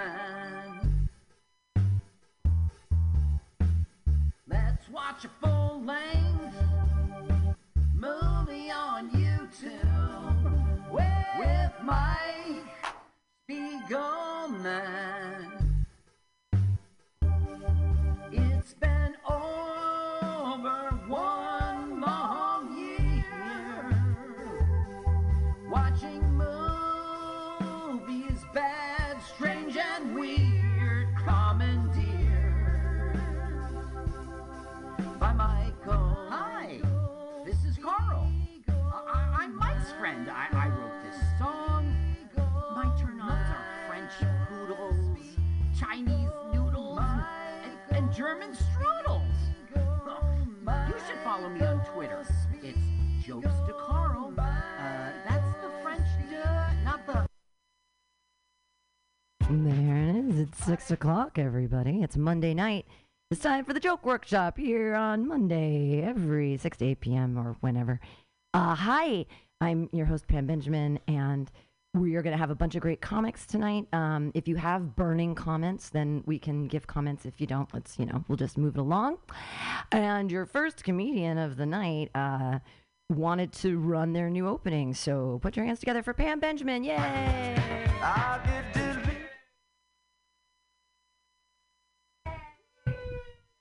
I'm so excited to be here tonight with you guys. This is really great. Hi, welcome. Hi, come on in. My name is Pam. We're going to strap in. We're going to learn a lot of things tonight.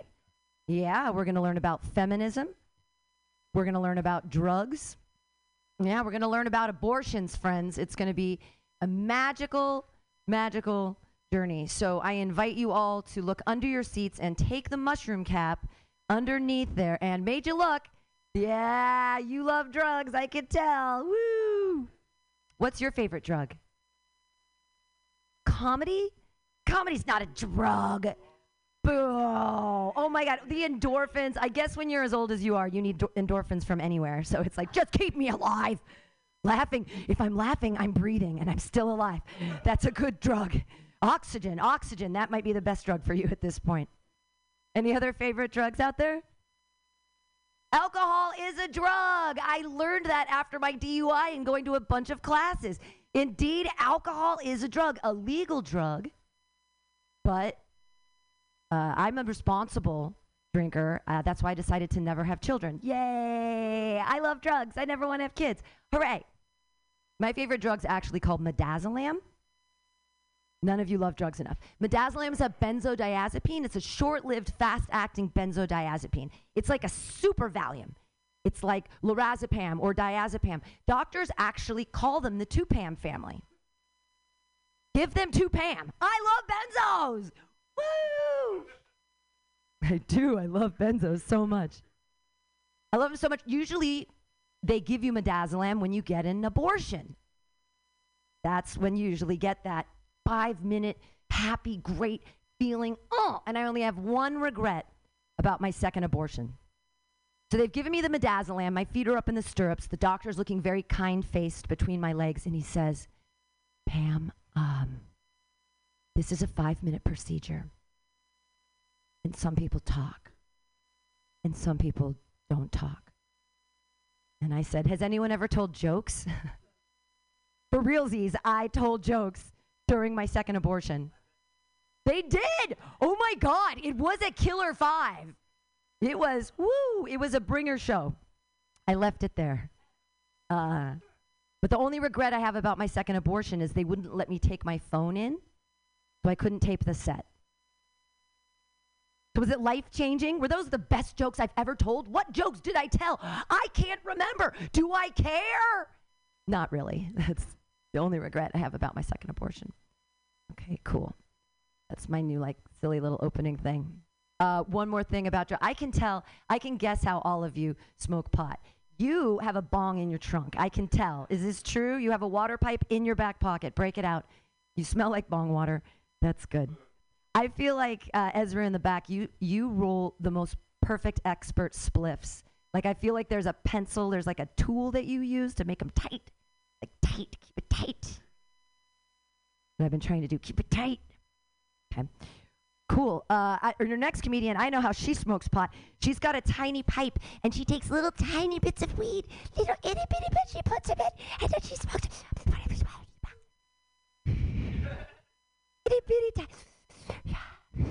She's super cute and super wonderful, and she smokes a lot of pot. Put your hands together for your first comedian, everybody. Lauren Kraut. Yay!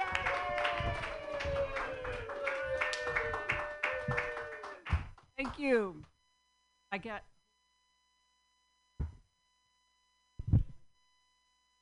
got some new jokes and some new jokes. And do you think cavemen needed 8 hours of sleep?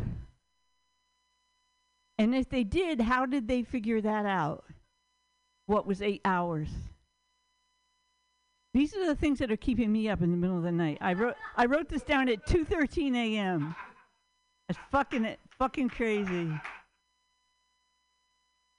Don't ever say to a comedian after they've done a set, did you have fun?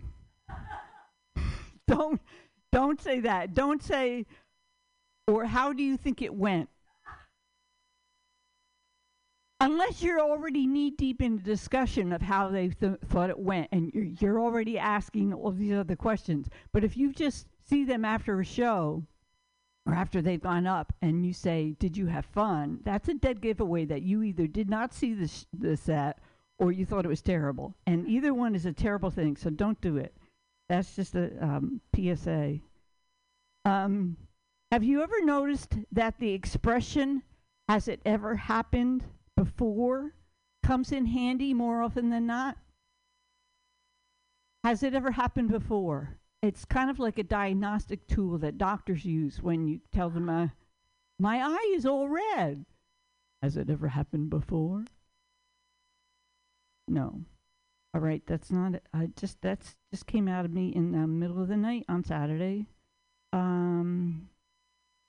Somebody said to me, it's not meant to be understood. It's one of those types of experiences. That's all. I don't know. What else we have? How we talk is pretty amazing when you think about it. You get an idea, an impulse, a desire to express yourself, to say something to somebody. The words come out of your mouth. It's magic. It's like a thought goes to out of your mouth, and then it's words, and then the great thing is that you understand what I'm saying. But the fun part is when you don't understand what I'm saying, when miscommunication has happened. You misunderstand what I'm saying, and I'm talking gibberish. And that made me think of what was the first caveman who talked. How weird was that? And it wasn't even real communication because it wasn't a common language yet. It was more pointing and ugh and like that. Okay. That's another one that came out at 2 o'clock in the morning. How about some real jokes? How about how about a song? Oh, I hate to have an existential crisis. Thank you. When I'm on stage in front of all of you. questioning life's meaning and its purpose, not finding any and letting you all down. Okay. Oh, I hate to have an existential crisis when none of my jokes and I promises work. Thank you very much for your time. I appreciate it. Lauren Crowd, everyone, has been thinking a lot about cavemen. Hooray. All right, your next comedian coming up. Put your hands together, everybody, for Spencer Devine.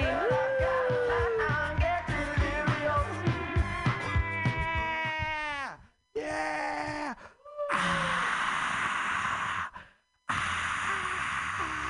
How much were tickets to this open mic? $1 billion? We're so lucky! I'm so excited I'm having a baby! No! Don't take me out! I want to see where this goes thematically! Calm down, okay? We only have so much time. Guess what? Chicken butt. All right, vibe check complete. We can get into the comedy. So this is an impression I wrote today, okay? So this is my impression of a penguin, okay? And he's doing the song I Know What Boys Like from The Waitress.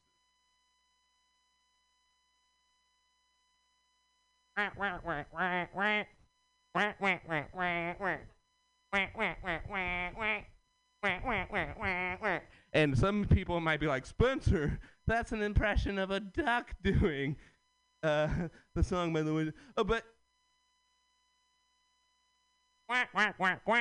completely different. Get out of here. The government's trying to kill us all, okay? Don't leave the tags on your mattresses. That's how they track you. Throw that out the window.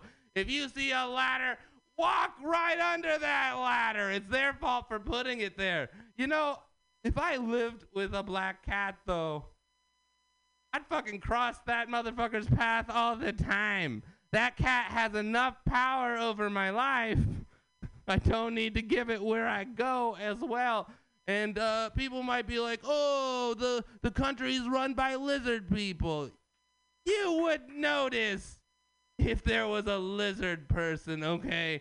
Just look out, and if you see someone running from the sun to the shade and just freezing, you know, doing a weird blinky thing, it's very obvious. If someone has their tail cut off and it regrows, lizard person. Who here's a dog person, huh? And I mean a fan of dogs and not half dog. Okay, notice how everyone who, everyone who responded, great.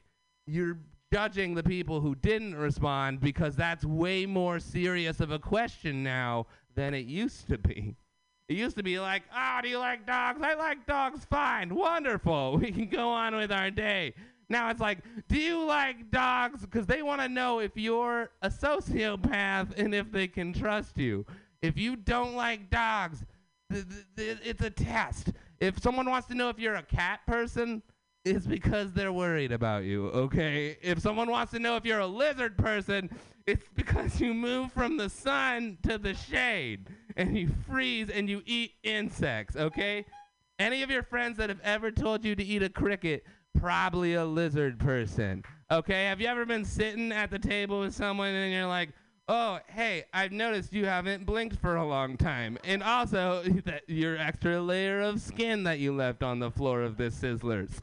But are you a dog person? And they say, oh, I'm not sure. And then you shoot them because that's a much more serious question than it used to be. And you got to take it seriously. Thank you. I've been Spencer Devine. Take him seriously. It's Spencer Devine, everyone. Why can't Californians have guns? Because they're always triggered. That was a lot of fun. Your next comedian, a super funny guy. Clap your hands together for Devondre Coleman.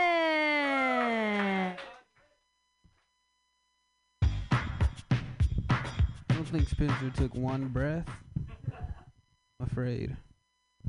Yeah, make some noise if you have a smartphone. Cool. What's your favorite app on your phone? Twitter? You just like talking to strangers? Cool. What's your least favorite app? Blonde hair. You don't have a smartphone?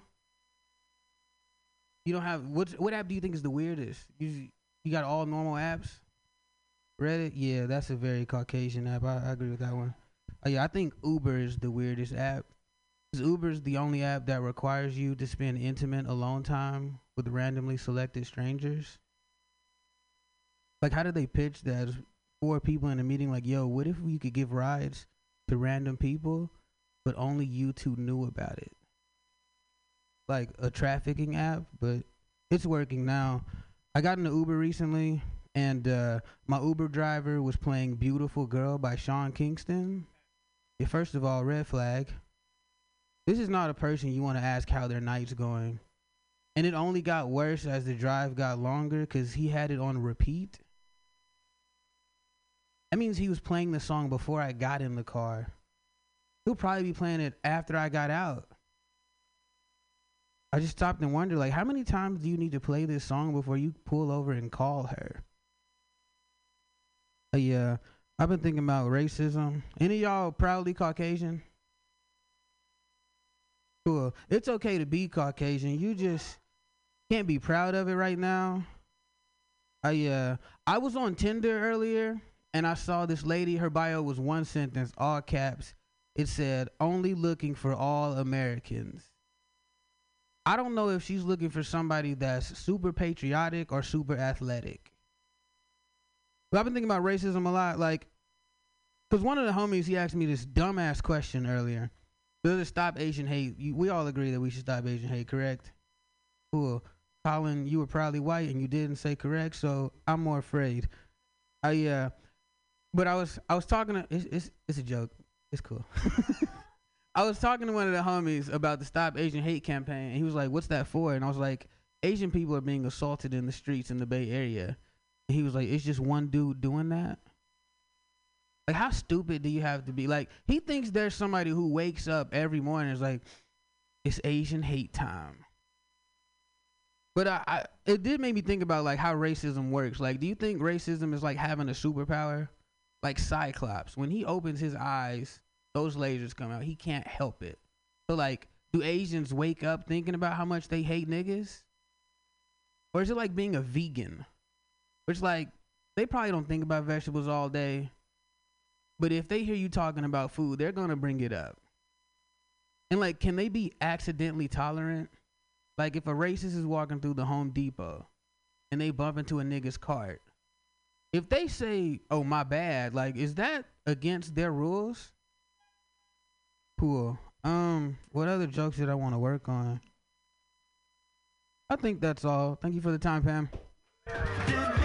Woo! Wait, will you stay up there? I have a question. I don't understand the "my bad" joke at the end. The racism in the "my bad." Can you explain it to me? Oh, my bad is like an apology, like sorry. Right, but so my bad because they're being tolerant, like they bumped into a black person and they said my bad. And I just need to work on it, obviously. Well, I know, I'm just curious, because is it somehow in your mind like it's like some sort of reparations because they said my bad, or is it not enough, or is it bad that they said anything, or? Yeah, I mean, like, if I was racist, I would never want to apologize to the minorities. Oh, so so I missed the premise that the person in Home Depot is exceedingly racist, and they bump and they say my bad, and then you're okay. Now I get it. My racism might just be built different. It's fine. I'm dedicated to these causes. I just wanted to get it, and we had time. Everybody, clap your hands together for Devontre Coleman! Yay! Woo! Right. I'm excited for your next comedian. Put your hands together, everybody, for Brady Pearson!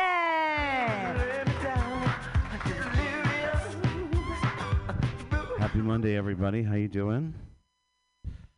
I've been getting older. Been around a long time. I mean, I remember, like, let's see, I've outlived AIDS, monkeypox, COVID, Roe v. Wade. And I have this question, it's like, and today I'm a little troubled because, does anybody remember Leslie Jordan?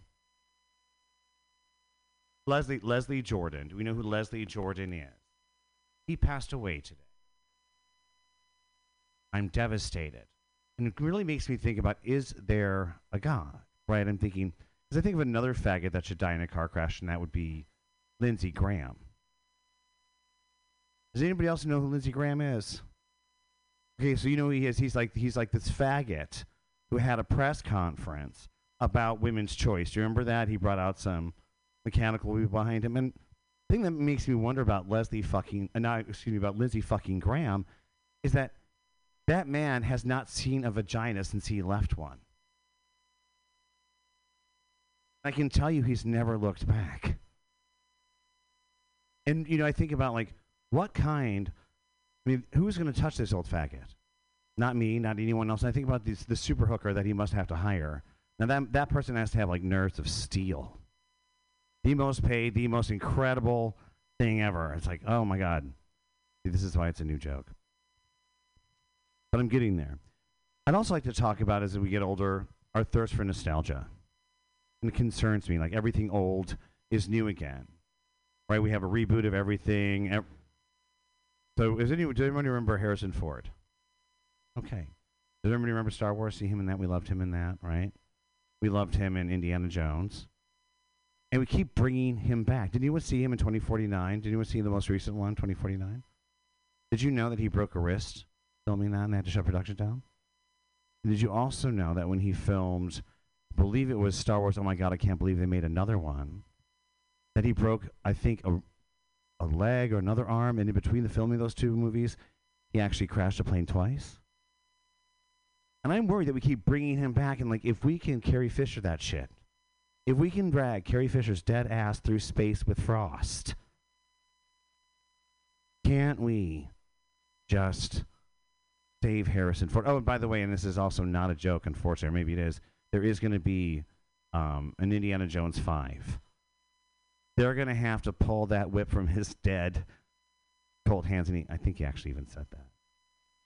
Does anybody know that reference, Charlton Heston? I know. So, see, that's when you get older, you don't know quite what's going on. Okay. Well, gosh, you know, I feel so warm, and in honor of my beloved Leslie Jordan, I'd like to sing a song for a musical that I never wrote called Little Orphan Fanny. Here's to you, Leslie. Rest. Your sun will come out tomorrow. That'll be your bottom, and he'll swallow all my cum. Be gay, and he won't be lonely. I'll jizz on his chin, he'll grin and say, tomorrow, tomorrow, I'll bottom. Tomorrow, it's only a gay away. Thank you, ladies and gentlemen. I'm Brady. Yay, Brady! I mean, are you going to dress up as Little Orphan Fanny for Halloween? With a little red wig and a little flag and sing your song on every street corner? I think you should. Maybe. I can help you find a wig. I'm sure you don't have any trouble actually finding a wig, sweet baby. Your next comedian, clap your hands together for Ezra Lux. Woo! I'll get delirious. You hold my hand. Hey guys. My neighbor Ricky, he's great. He was telling me about how he met his current girlfriend. He said, yeah, she's awesome. I met her on this website, blackpeoplemeet.com. And he's old, just like in case you know. And I was thinking, like, I'm sure that website's great, but the name is like really bad because I keep thinking of a website for like racist cannibals. That was dumb. Why did I write that? Fuck. I like the delayed, like, yeah, that was alright. I just graduated from college, which I know is not real. Yeah, woo. I know college is not real, at least like liberal arts college, because my college did not have grades. They did this thing called narrative evaluations, which, if you don't know what that is, it's like you don't get an A through F. They just like kind of write a paragraph about how you improved. And I was thinking, like, that's clearly not a thing that would work in real life, because if you went to like a restaurant and you looked in the window for that familiar C- on the wall and you didn't see it, and it was just this giant paragraph of like, well, so at the beginning of the year, 4 people died of food poisoning, but recently things have really improved. That would not work. Or like you're at the DMV, you're like, well, at the beginning of your driving exam, you ran someone over, but you didn't at the end, so I say that that's improvement. I'm a big fan of the video game Street Fighter 2, but it is, I think, not very realistic to all the street fights that I've witnessed. If that game was more realistic, it would be like press A to say, you want to go outside, and then press B to retreat from the situation. And then, like, every round would just end with the police showing up and you trying to blame, like, M. Bison for starting it. The only thing that is realistic, though, is, like, there's that character in that game, Zangief, who really is accurately, like, that's all the guys that are really good at fighting do look like that guy. Let's see here. Yeah, I have very low self-esteem. Yeah, woo. I'm going to tell you why this is good. I was waiting in line yesterday at Walgreens, and this guy was trying to return an opened box of Magnum condoms. So, you know, it's good to have low self-esteem in that case. He was, like, going up to the cashier and was, like, very adamant. He was like, these are wrong. That was what he kept saying, which is true technically. I guess he was wrong, therefore the wrong-sized penis for him. But he was demanding that they let him get his money back for this, like, open box of condoms, which had, like, you know, 5 left or whatever. And I was like, I aspire to be that cheap. I am a big fan of the show Hoarders and its related show Cribs. These are really the same show. Hoarders is just the show Cribs. You just have to change your perspective because it is Cribs for rats. I think every episode of Hoarders, there's always like this palatial box of like old newspapers just infested with rats, and you just got to zoom in. That's like Rat 50 Cent with his like awesome friends hanging out in his rat mansion. What am I talking about? Yeah, it's weird though, because it's like, you know, that's the real class difference. Is if you're like hoarding dumb rich people shit, it's not Hoarders anymore. It's like awesome. It's Cribs. Although I did realize one thing from Hoarders is that like you can have an amount of Beanie Babies that will get the government to declare you clinically insane, which that's cool. Anyway, that's all I got. Thanks, guys. Yay, Ezra! Ezra, please watch the amazing animated feature, The Rats of Nim. Please watch that. I know it's way before your time, but it will help your rat hoarding because they build a whole society out of leftover stuff from humans. It's a movie from the late 70s, early 80s by Don Bluth. It's called The Rats of Nim. It's based off Mrs. Frisbee and the Rats of Nim. No one knows how to read anymore. Your next comedian, clap your hands together for Jared Senna! What's up, people? How are we doing? Good, great. I'm in a bad mood. Thank you. Thanks for caring about me. I tried to buy condoms today. They were the wrong size. A little too big. Some may say unrealistic. I tried to get my refund. They said no, just pick your own size next time. So I threw it at them. And yeah, I don't know. Not having a good day, but on the bright side, I am doing good overall. I actually just quit my day job. Thank you. You hate work. Oh, really? What do you do? You're a teacher? Wait, so you make the books and stuff? Oh. Okay. Just trying to guess. Anyways. So like I was saying, I quit my day job. It was cool. I was a barista in downtown San Francisco. It was fun. It's just I dealt with a fuck ton of crackheads every day. I used to deal with them a lot. I mean, don't get me wrong, they're nice people, they're misunderstood.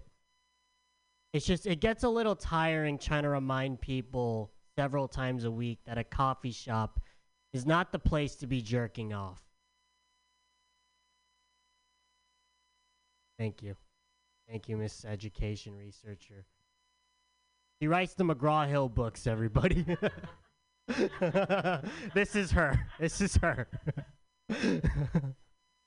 Yeah, I've been trying to get that one to work, but I guess not.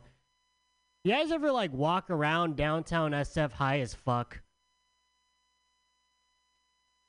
Feels like a video game, especially when you encounter crackheads. Feel like you're dealing with NPCs.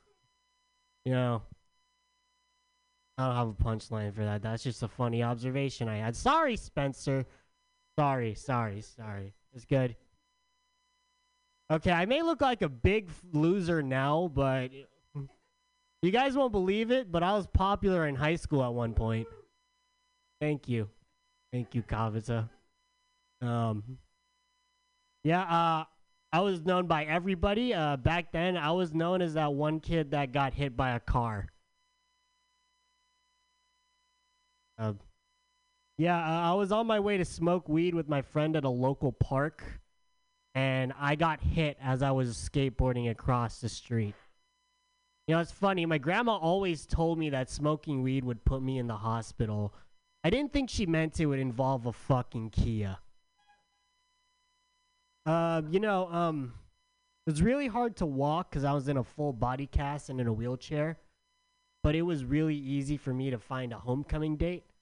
I just went up to the hottest girl I knew and just guilt-tripped the shit out of her. At first it didn't work, but then eventually she gave in when I told her that I dropped the charges I filed for hitting me in the first place. All right, that was a lukewarm performance. Give it up for me like I just killed everybody. Yeah! Give it up for Pam! Yay! Stay up there for a second. I have 2 tags for you. Wait. Stay up there. I have 2 tags for you. One, here's one tag. So you say that they shouldn't jack off. It's not the place to be jacking off. You have the opportunity to say where they should jack off. So you can choose, like in that rich guy's car over there, or you can do crowd work. You can say, hey, where do you think they should jack off? But after you say, I have to tell them that a coffee shop isn't the place to be jacking off.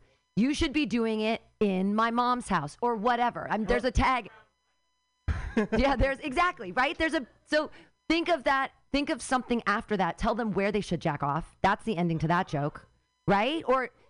And then here's the other one. This is just a gift. You get hit by the car. Just throw blunt force trauma in there because it has to deal with weed and you're getting hit. Oh, that's clever. Blunt force trauma, like you got, because you were going to cross the street to go smoke weed. You got hit by the car, and then that was blunt force trauma. I think there's a tag there. That's brilliant, Pam. In the middle. Thank you. You're welcome. Everybody clap your hands together for Jared Senna. Hey, moving right along. Okay, your next comedian. Clap your hands together, everybody, for Denise Lee. Yay!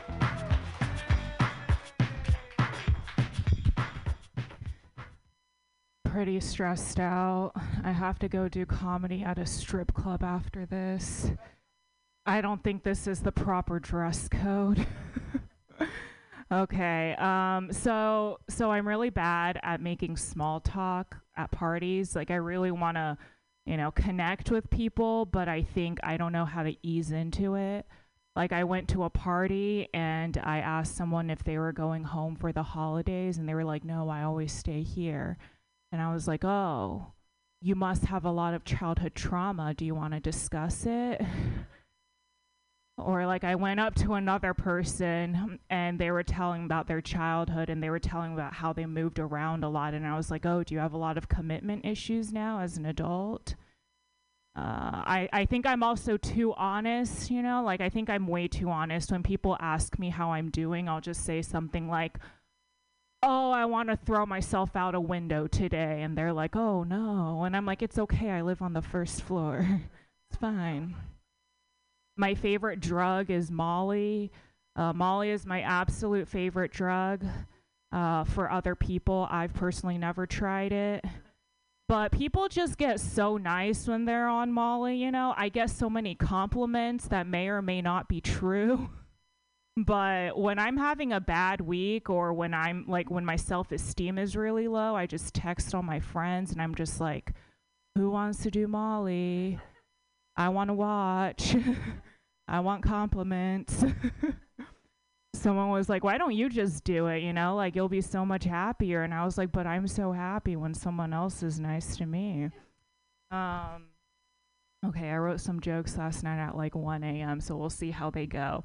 I have a boxing bag at home, so I started boxing for self-defense, which means that if I got into a fight with someone, I would definitely win if they didn't move at all. Bonus if they're shaped like a boxing bag. I like it when men buy me flowers. Like, I'm not really typically into romantic gestures, but there's just something I love about a man buying flowers. Like, it just says that they have so much disposable income, that